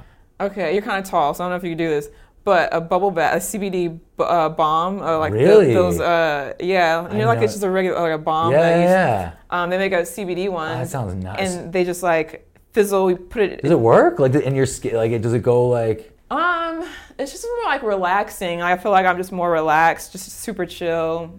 Like I could go to sleep. Yeah, I dig that shit. I'm all about and it's a plant, and like plants are awesome.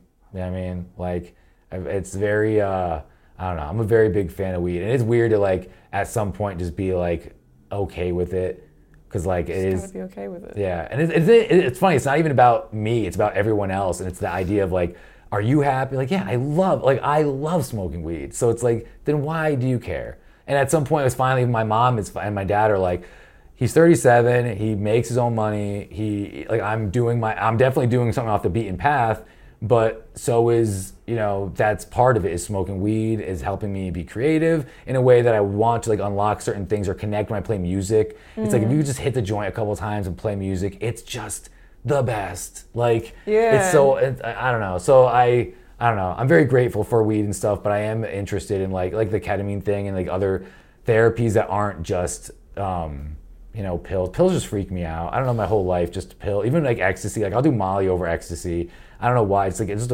swallowing a pill. I thought it was, is Molly? It's like a powder you like dip. I mean, you can put it into a capsule, but the capsule's just like a powder. I've had Molly. I'm trying to think of, I had something that was shaped like a mushroom. It was like the Mario mushroom, like the 1-Up. Okay, it might be E, but it could be Molly, Preston. I don't know. That's the other thing, is people can do so much stuff with it now. I've only done Molly of like a dip it, put it on your tongue kind of thing, which is fun. But then I was doing it a lot, like just partying, or going to like parties with my friends, and then you realize like, oh, I'm using all my happy, because like on a random day, you would just be like, oh, I don't feel anything. Like, not bad. I just feel like it was weird. I like noticed I just don't have emotion. Like someone will say something and I just wasn't, I just had enough. Reacting. Yeah. So I was like, I feel like that every day. I'm just a shell, empty shell. Yeah. Well, I don't know, let me see. We've talked a lot about, we went through my notes. Shrooms, acid. Did we talk about acid? I don't know. I've done acid. I like acid. Shroom or acid is from my understanding, it's like a longer or a more intense version of shrooms, or it lasts longer and is more intense. It's like, I mean, I feel like they're both very long. Shrooms always last me like, to me it's like a day thing. If I'm gonna take shrooms. 8 hours. Acid's like the same, but I feel like it's more. I get more giggly. I don't know. It's like, how can I explain? I don't know. It's very similar. It's very similar, but also as a complete different, like, I don't know. It's less introspective. Acid has none of my brain's connecting with this fun shit. I feel like if you took all of the deepness out of the mushrooms, that's how I feel more on acid. Okay. Like I'm seeing stuff, it's pixelated, it's fun, but my brain's not, this is at least me personally, it's not necessarily going to these deep caverns trying to solve shit. It's just enjoying being high. You know what I mean? How do you do that and perform? Like, how are you, like, I feel like I would be so scared to get on my guitar and like hit some acid and then just like. Oh, I don't know. When I did acid, I usually lay outside. It's a big lay down and look at stuff or like walk around and see stuff. But yeah, I don't know. Music's, and I like doing those drugs with people, and I don't like playing, unless I'm playing with a band, I usually, music's like my own thing. So like that's more of a big weed thing. But like, yeah, acid and shrooms is like, let's go to like Universal or something, or let's go do this fun thing and walk around and like feel the air hitting us and like, but yeah, but acid's very similar to shrooms, I get, yeah, without like, yeah, the deepness. Yeah, the message after. I remember the first shrooms I took here in this apartment. I had a conversation with Amy Winehouse. She was my blow dryer. And I think I was apologizing. I was like, "We killed you. Like, it's our fault. I'm so sorry. You're gone. I'm so sorry." And this is like way after she passed away. Like years after. Yeah, this is probably more reason. This is maybe 2018 or 2017 or 18 is when I had my first dose of shrooms. Okay. So yeah, I was talking to Amy Winehouse. Nice. Sounds like a fun trip. Yeah, and my cat, her fur, it looked like it was wavy. And so I recorded on my phone, and then when I was sober, I was like, oh, it just looks regular. But it's fun though, because when you do mushrooms, like it just stays with you. Me and my brother, we kept laughing. There's a Dave Attell joke. What the hell was it? Fuck, I forgot the punch, but like it was just like God damn it, it was a pancakes joke, and my buddy got pancakes tattooed on his leg after because it was such a big part of that whole day. Yeah. Was I don't know, it was so stupid, but it's like, oh yeah, you remember those moments, or like my mushroom trips, I remember a lot, and like I don't know, they're very fun.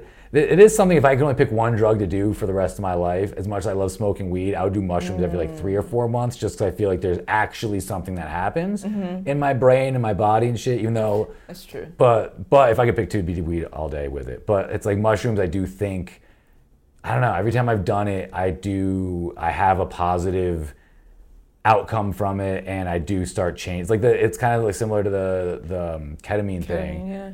But yeah. That sounds intense. Like ketamine sounds intense. Like, yeah, I want to do that, and the next day I'll like have a whole new life. Yeah, be a different person. I know it's weird too, because I kind of wish I didn't have such a gnarly experience on it, because I feel like that guy being like, it is so good, but it was like I was shocked. I was like I was in a shitty spot, and then I wasn't, and it was such a. Sounds like you needed it. Yeah, and I was glad. And I even told I called him on the way home, like, dude, I want to hug you right now, because you have no idea how much I needed that. Because I was talking to him, we were just at his house, I was smoking weed, and he was talking to me, and I asked him, he smokes weed a lot. I was like, how'd you quit smoking weed? He's went stopped for like 3 months. And he's like, you're not going to believe me, but I did ketamine. And I started thinking about whatever, and I just wanted to stop. And I was like, oh, that's weird. And we started talking about it. I was like, oh, I heard it's good for depression. And I told him I was kind of feeling a little rough lately. And then he kind of started looking at me, and he's like, I'll be right back. And he grabbed some, and he's like, if you want, we could try some. And then I was just like, oh shit, all right. And it was just that last minute, like, fuck it, let's just do it without thinking too much. And yeah, I was just, I'm glad I even brought it. Like, that's the thing, is you bring it up to your buddy. Like, yeah, I've been kind of feeling like off lately, and I'm not sure why. And yeah, it was a cool experience. And a lot of it was I wanted to be better. I wanted to like get out of that funk, because I do want to be like, I don't want to be one of these like hoarders or people on like those like addicted shows of like, your brain is very powerful, and you can go one way or you can go the other way. And I would rather lean on like, let me control what I'm thinking and doing, and try to be like someone that can inspire people or push people, that hopefully the way I was inspired and pushed by like Alan Watts or like different people that I give credit to, hopefully someone one day will be like, oh, Mike, this guy, I heard him do this thing or did this, and it kind of pushed me in this direction. Because like, you know, but that's why even with weed, it's like, I don't want to quit smoking weed because it's so much of my story that's real. And if people ask about it, it's like, yeah, most of my day, the whole day I'm high, but I'm not late to shit. Yeah. I get all my stuff done. I do all my business stuff. Like even the business partner was afraid to start the business with me because he doesn't smoke weed. And he's like, I mean, my wife thought that like you are high all the time. How is this gonna work? He slips up so much more than me. Like, love you, Nolan, so much more than me. And it's like, a part of that is because I don't want to fuck up so much that I work even harder because I don't want weed to be this excuse. I don't want people to be like, oh, well, you're high. It's like, no, I fucked up because I fucked up. Yeah, but I'm always high, so it's like, well, I can't fuck up. So I just have to be better so I can be high. You know? Yeah, I love that. No, for sure. Like even the anxiety like that weed gives is like the anxiety is to make sure that I don't fuck up because I'm high. Yeah, it's like I want to enjoy being high, but I don't want you to be mad that I'm high. Yeah, and it's just like, fuck, man. It sucks that people still like weed's bad for you because like there are a lot of people like you and me who function very well because of it and can like still live our lives and get stuff done. I mean, does it really? Has weed ever like ruined anyone's life to the point where it's like a drug addiction? You know, like I don't think so, but it probably made it not as good as it could have been for sure. Yeah, like I have friends that are couch locked, like they're good with just smoking all day and stick it. Like it's kind of easy. It's fun. It's kind of easy to stay in this loop, and then 10 years goes by, and you're just like, oh man. I mean, I'm still enjoying my life, but maybe if I don't know. But it's also I think that maybe those same people without weed would still be doing that. Yeah, you know what I think it's a motivation thing. Like whatever I set my mind to is like if I set my mind to just like chilling on my couch, then that's what's gonna happen when I'm smoking. For sure. Or if I want to play my guitar for a couple hours or whatever I need to do, I just like set my mind to it, like what you did with the ketamine. Just set my mind to it and then take my hits and then I go at it. Sometimes with a bong, sometimes they can hit real hard and I have to like lay on the floor for a minute. Yeah, that's great. I love those moments though, because sometimes it's like, am I even getting as high as I used to? And then you get that moment where you're just like, I need to sit down. Yeah. Yes, I am getting as high as I used to. Yes, Fuck yeah. Very good. Okay. Well, Mike, I don't know. Is there anything that you want to add on a scale of 1 to 10, or 0 to 10, 0 being shitty, fucked up, 10 being amazing, how do you feel about your life? Honestly, I would say a 9. Because I'm feeling really good. There's a couple like areas where it's like, you know, you'd like to have a partner or someone to enjoy cool shit with, but I'd rather not have the wrong person around. So that's why it's like it's hard to like want that when you're just like, it's better to be alone. But yeah, I don't know. I'm doing all the things I want to do. I'm very much in that mode of being happy, trying to like. Someone said, what is it? Happiness is you have to make effort. It's an effort. Like you don't just wake up and be happy. And it's the same thing. It's like, oh yeah, it's not. It's weird to think of it. It takes effort to be happy, but it's like no, it takes effort to do the things that make you happy. Yes. Like every time I go golfing with my friends, I have the best time ever. But sometimes it's hard for me to go golf. But then you get there and you're just like, oh yeah, stop remembering. Stop. You know, this makes you happy. Do this thing. So I've been pretty present with all that shit lately. So yeah, I'm pretty stoked.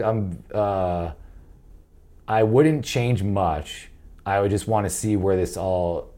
I feel like I'm in the beginning of a fun thing that I've been like built like you've been like gardening for a while and you start seeing these things coming up and you're just like, oh, this is so exciting. Yeah. So I feel like I'm at that area a little bit with everything with like the business and with like even my friends' relationships and life and stuff. So yeah, I would go there. I would say around 9. No. What about you?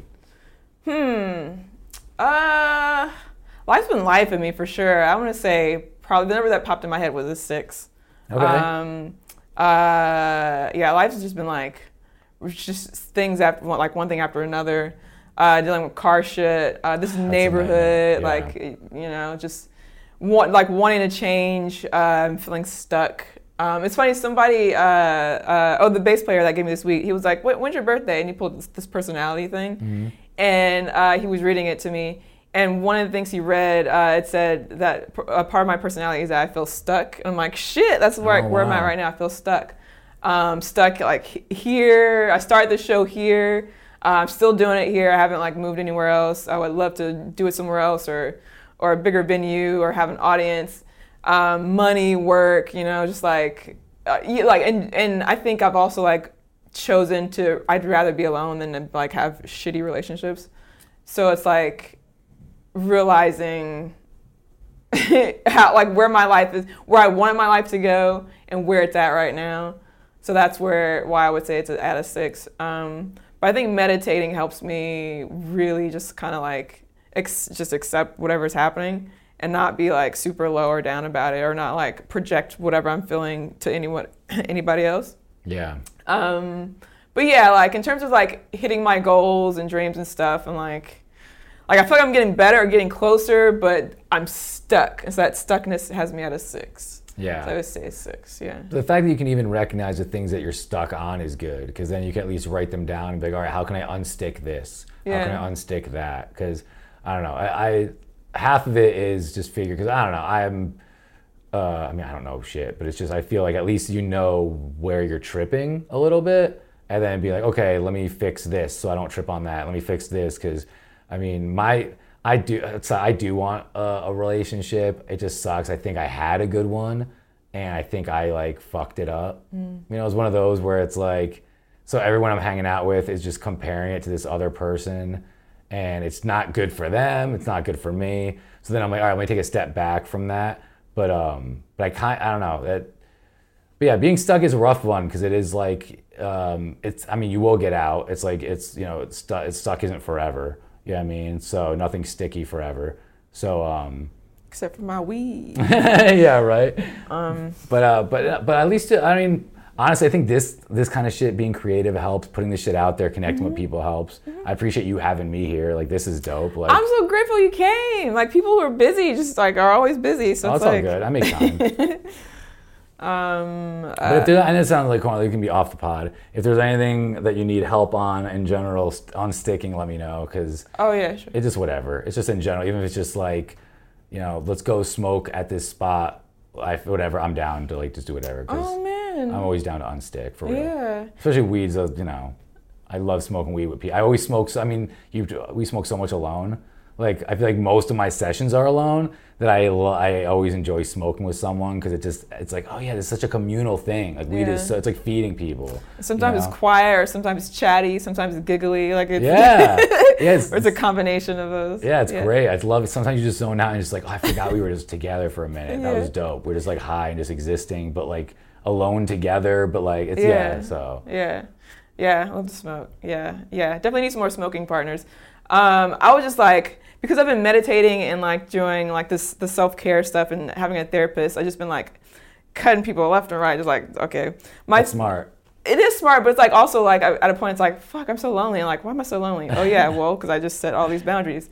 But my therapist told me to get a jar and to use that jar, fill the jar with marble. Like, everyone in my life has a jar for themselves that represents them. Okay. And to fill it with if I feel filled up by them, I make a list, like, if they do this for me or with me, then I add 5 marbles or 2 marbles, whatever. Or if they do something I don't like, then I take it out.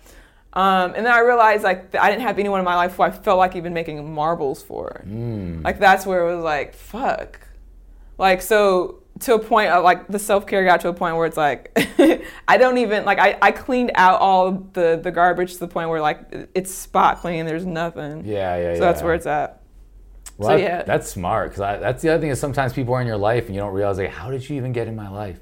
Like, if I take a step back, like, you can't choose your family, but I can choose my friends. And like cutting a friend off is hard, but sometimes it's just like, I don't know, you're just negative. I don't think you're here for me at all. You know what I mean? And it's but. Yeah, it happens. Especially like the older we get, for sure. I think that's part of getting older, is like getting mature and just realizing like, I'm about to leave you behind. Yeah. Like, I definitely can't date anyone who's like not ambitious. Like, I will leave you behind. Like, it's not, I'm always having goals and things to do. Yeah, and it's hard, especially, and it sounds silly, but the more that you expect out of yourself and out of life, that you expect that same thing out of your partner.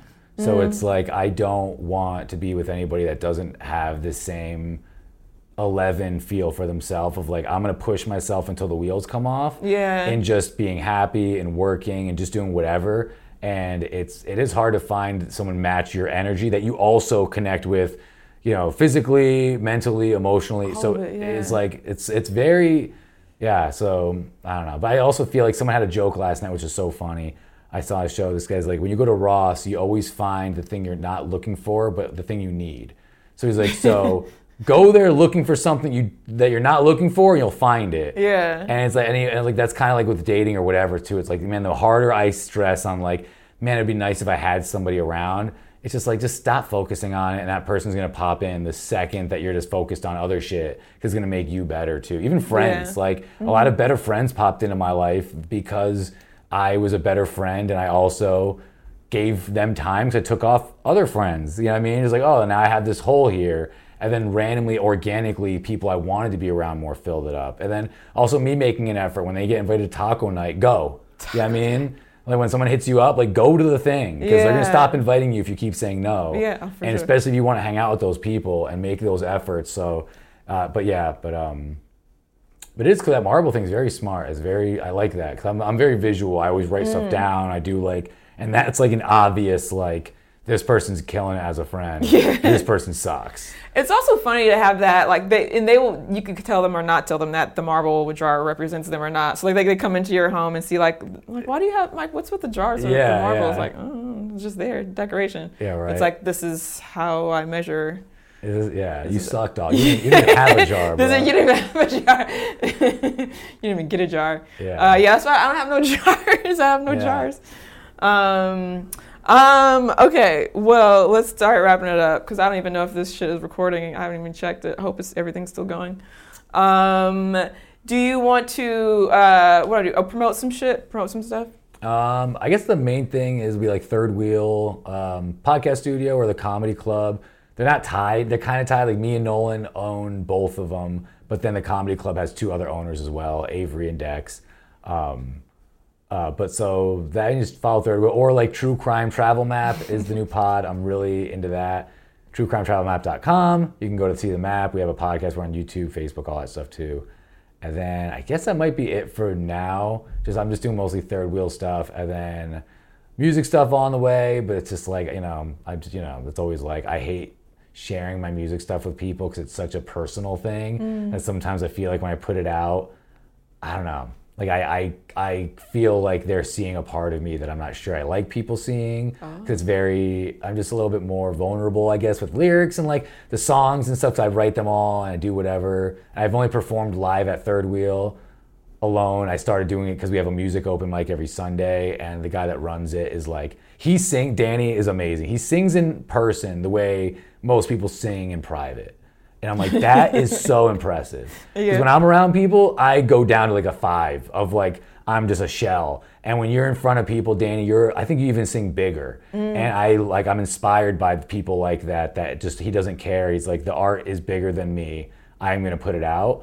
So I've been trying to push the music stuff more, but when I put it out, it'll be a thing. But I have a book I wrote that comes out at the end of the year. It's called Comedy is for Dummies. Comedy for Dummies. It's everything I've learned doing stand-up in 10 years. I break down everything. If you never know anything about stand-up and you read the book, you'll learn a fuck ton. Even what to send to bookers. Did it break down just everything I've really figured out. But that's it. And then at Mike Masilotti on shit is me. We can smoke together sometime when I go to your city. Yes. It's interesting that you said writing songs makes you feel vulnerable, but you write jokes. You write your own jokes, right? Yeah, but I have an idea. It's funny because I have an idea and I just go on stage and just talk. And then I'll make it into a joke after doing that a couple times and be okay, this is the way this goes. But I don't sit at home and write A, B, C, D. It's I had an idea. I was walking by a homeless guy the other day, listening to a podcast, and I started laughing. And he was just what's so fucking funny? You laughing at me? Is this funny to you? And I was what the fuck? No, bro. I'm listening to something. I'm sorry. And so I'm oh, that's kind of a silly idea. So then I'll bring that on stage, just that thought, and then see if I can riff something from that has legs, and then try it 3 or 4 times. And if I don't get anything, just move on to a new thought. But so I don't really write, if I sit down and write, it's music. It's I'll write the song, the everything, but comedy is more of I'm gonna think of a funny thing and try to repeat that a bunch of times. I can't, I've tried to sit down and write a joke. I'm so corny. I'm so bad.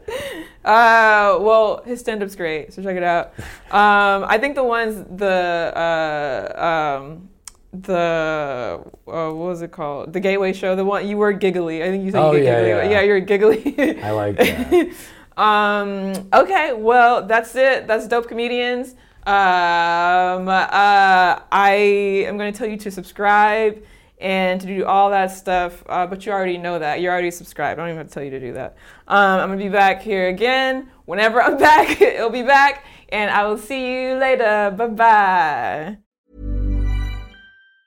Hi, I'm Daniel, founder of Pretty Litter. Did you know cats tend to hide symptoms of sickness and pain? I learned this the hard way after losing my cat, Gingy. So I created Pretty Litter, a health monitoring litter that helps detect early signs of illness by changing colors, saving you money and potentially your cat's life. Pretty Litter is veterinarian developed, and it's the easiest way to keep tabs on your fur baby's health right at home. Go to prettylitter.com and use code ACAST for 20% off your first order and a free cat toy. Terms and conditions apply. See site for details. Mom deserves the best, and there's no better place to shop for Mother's Day than Whole Foods Market. They're your destination for unbeatable savings, from premium gifts to show-stopping flowers and irresistible desserts. Start by saving 33% with Prime on all body care and candles. Then get a 15-stem bunch of tulips for just $9.99 each with Prime. Round out Mom's menu with festive rosé, irresistible berry chantilly cake, and more special treats. Come celebrate Mother's Day at Whole Foods Market. Hey, it's Paige DeSorbo from Giggly Squad. High quality fashion without the price tag. Say hello to Quince. I'm snagging high-end essentials like cozy cashmere sweaters, sleek leather jackets, fine jewelry, and so much more. With Quince being 50 to 80% less than similar brands. And they partner with factories that prioritize safe, ethical, and responsible manufacturing. I love that. Luxury quality within reach. Go to quince.com/style to get free shipping and 365-day returns on your next order. Quince.com/style.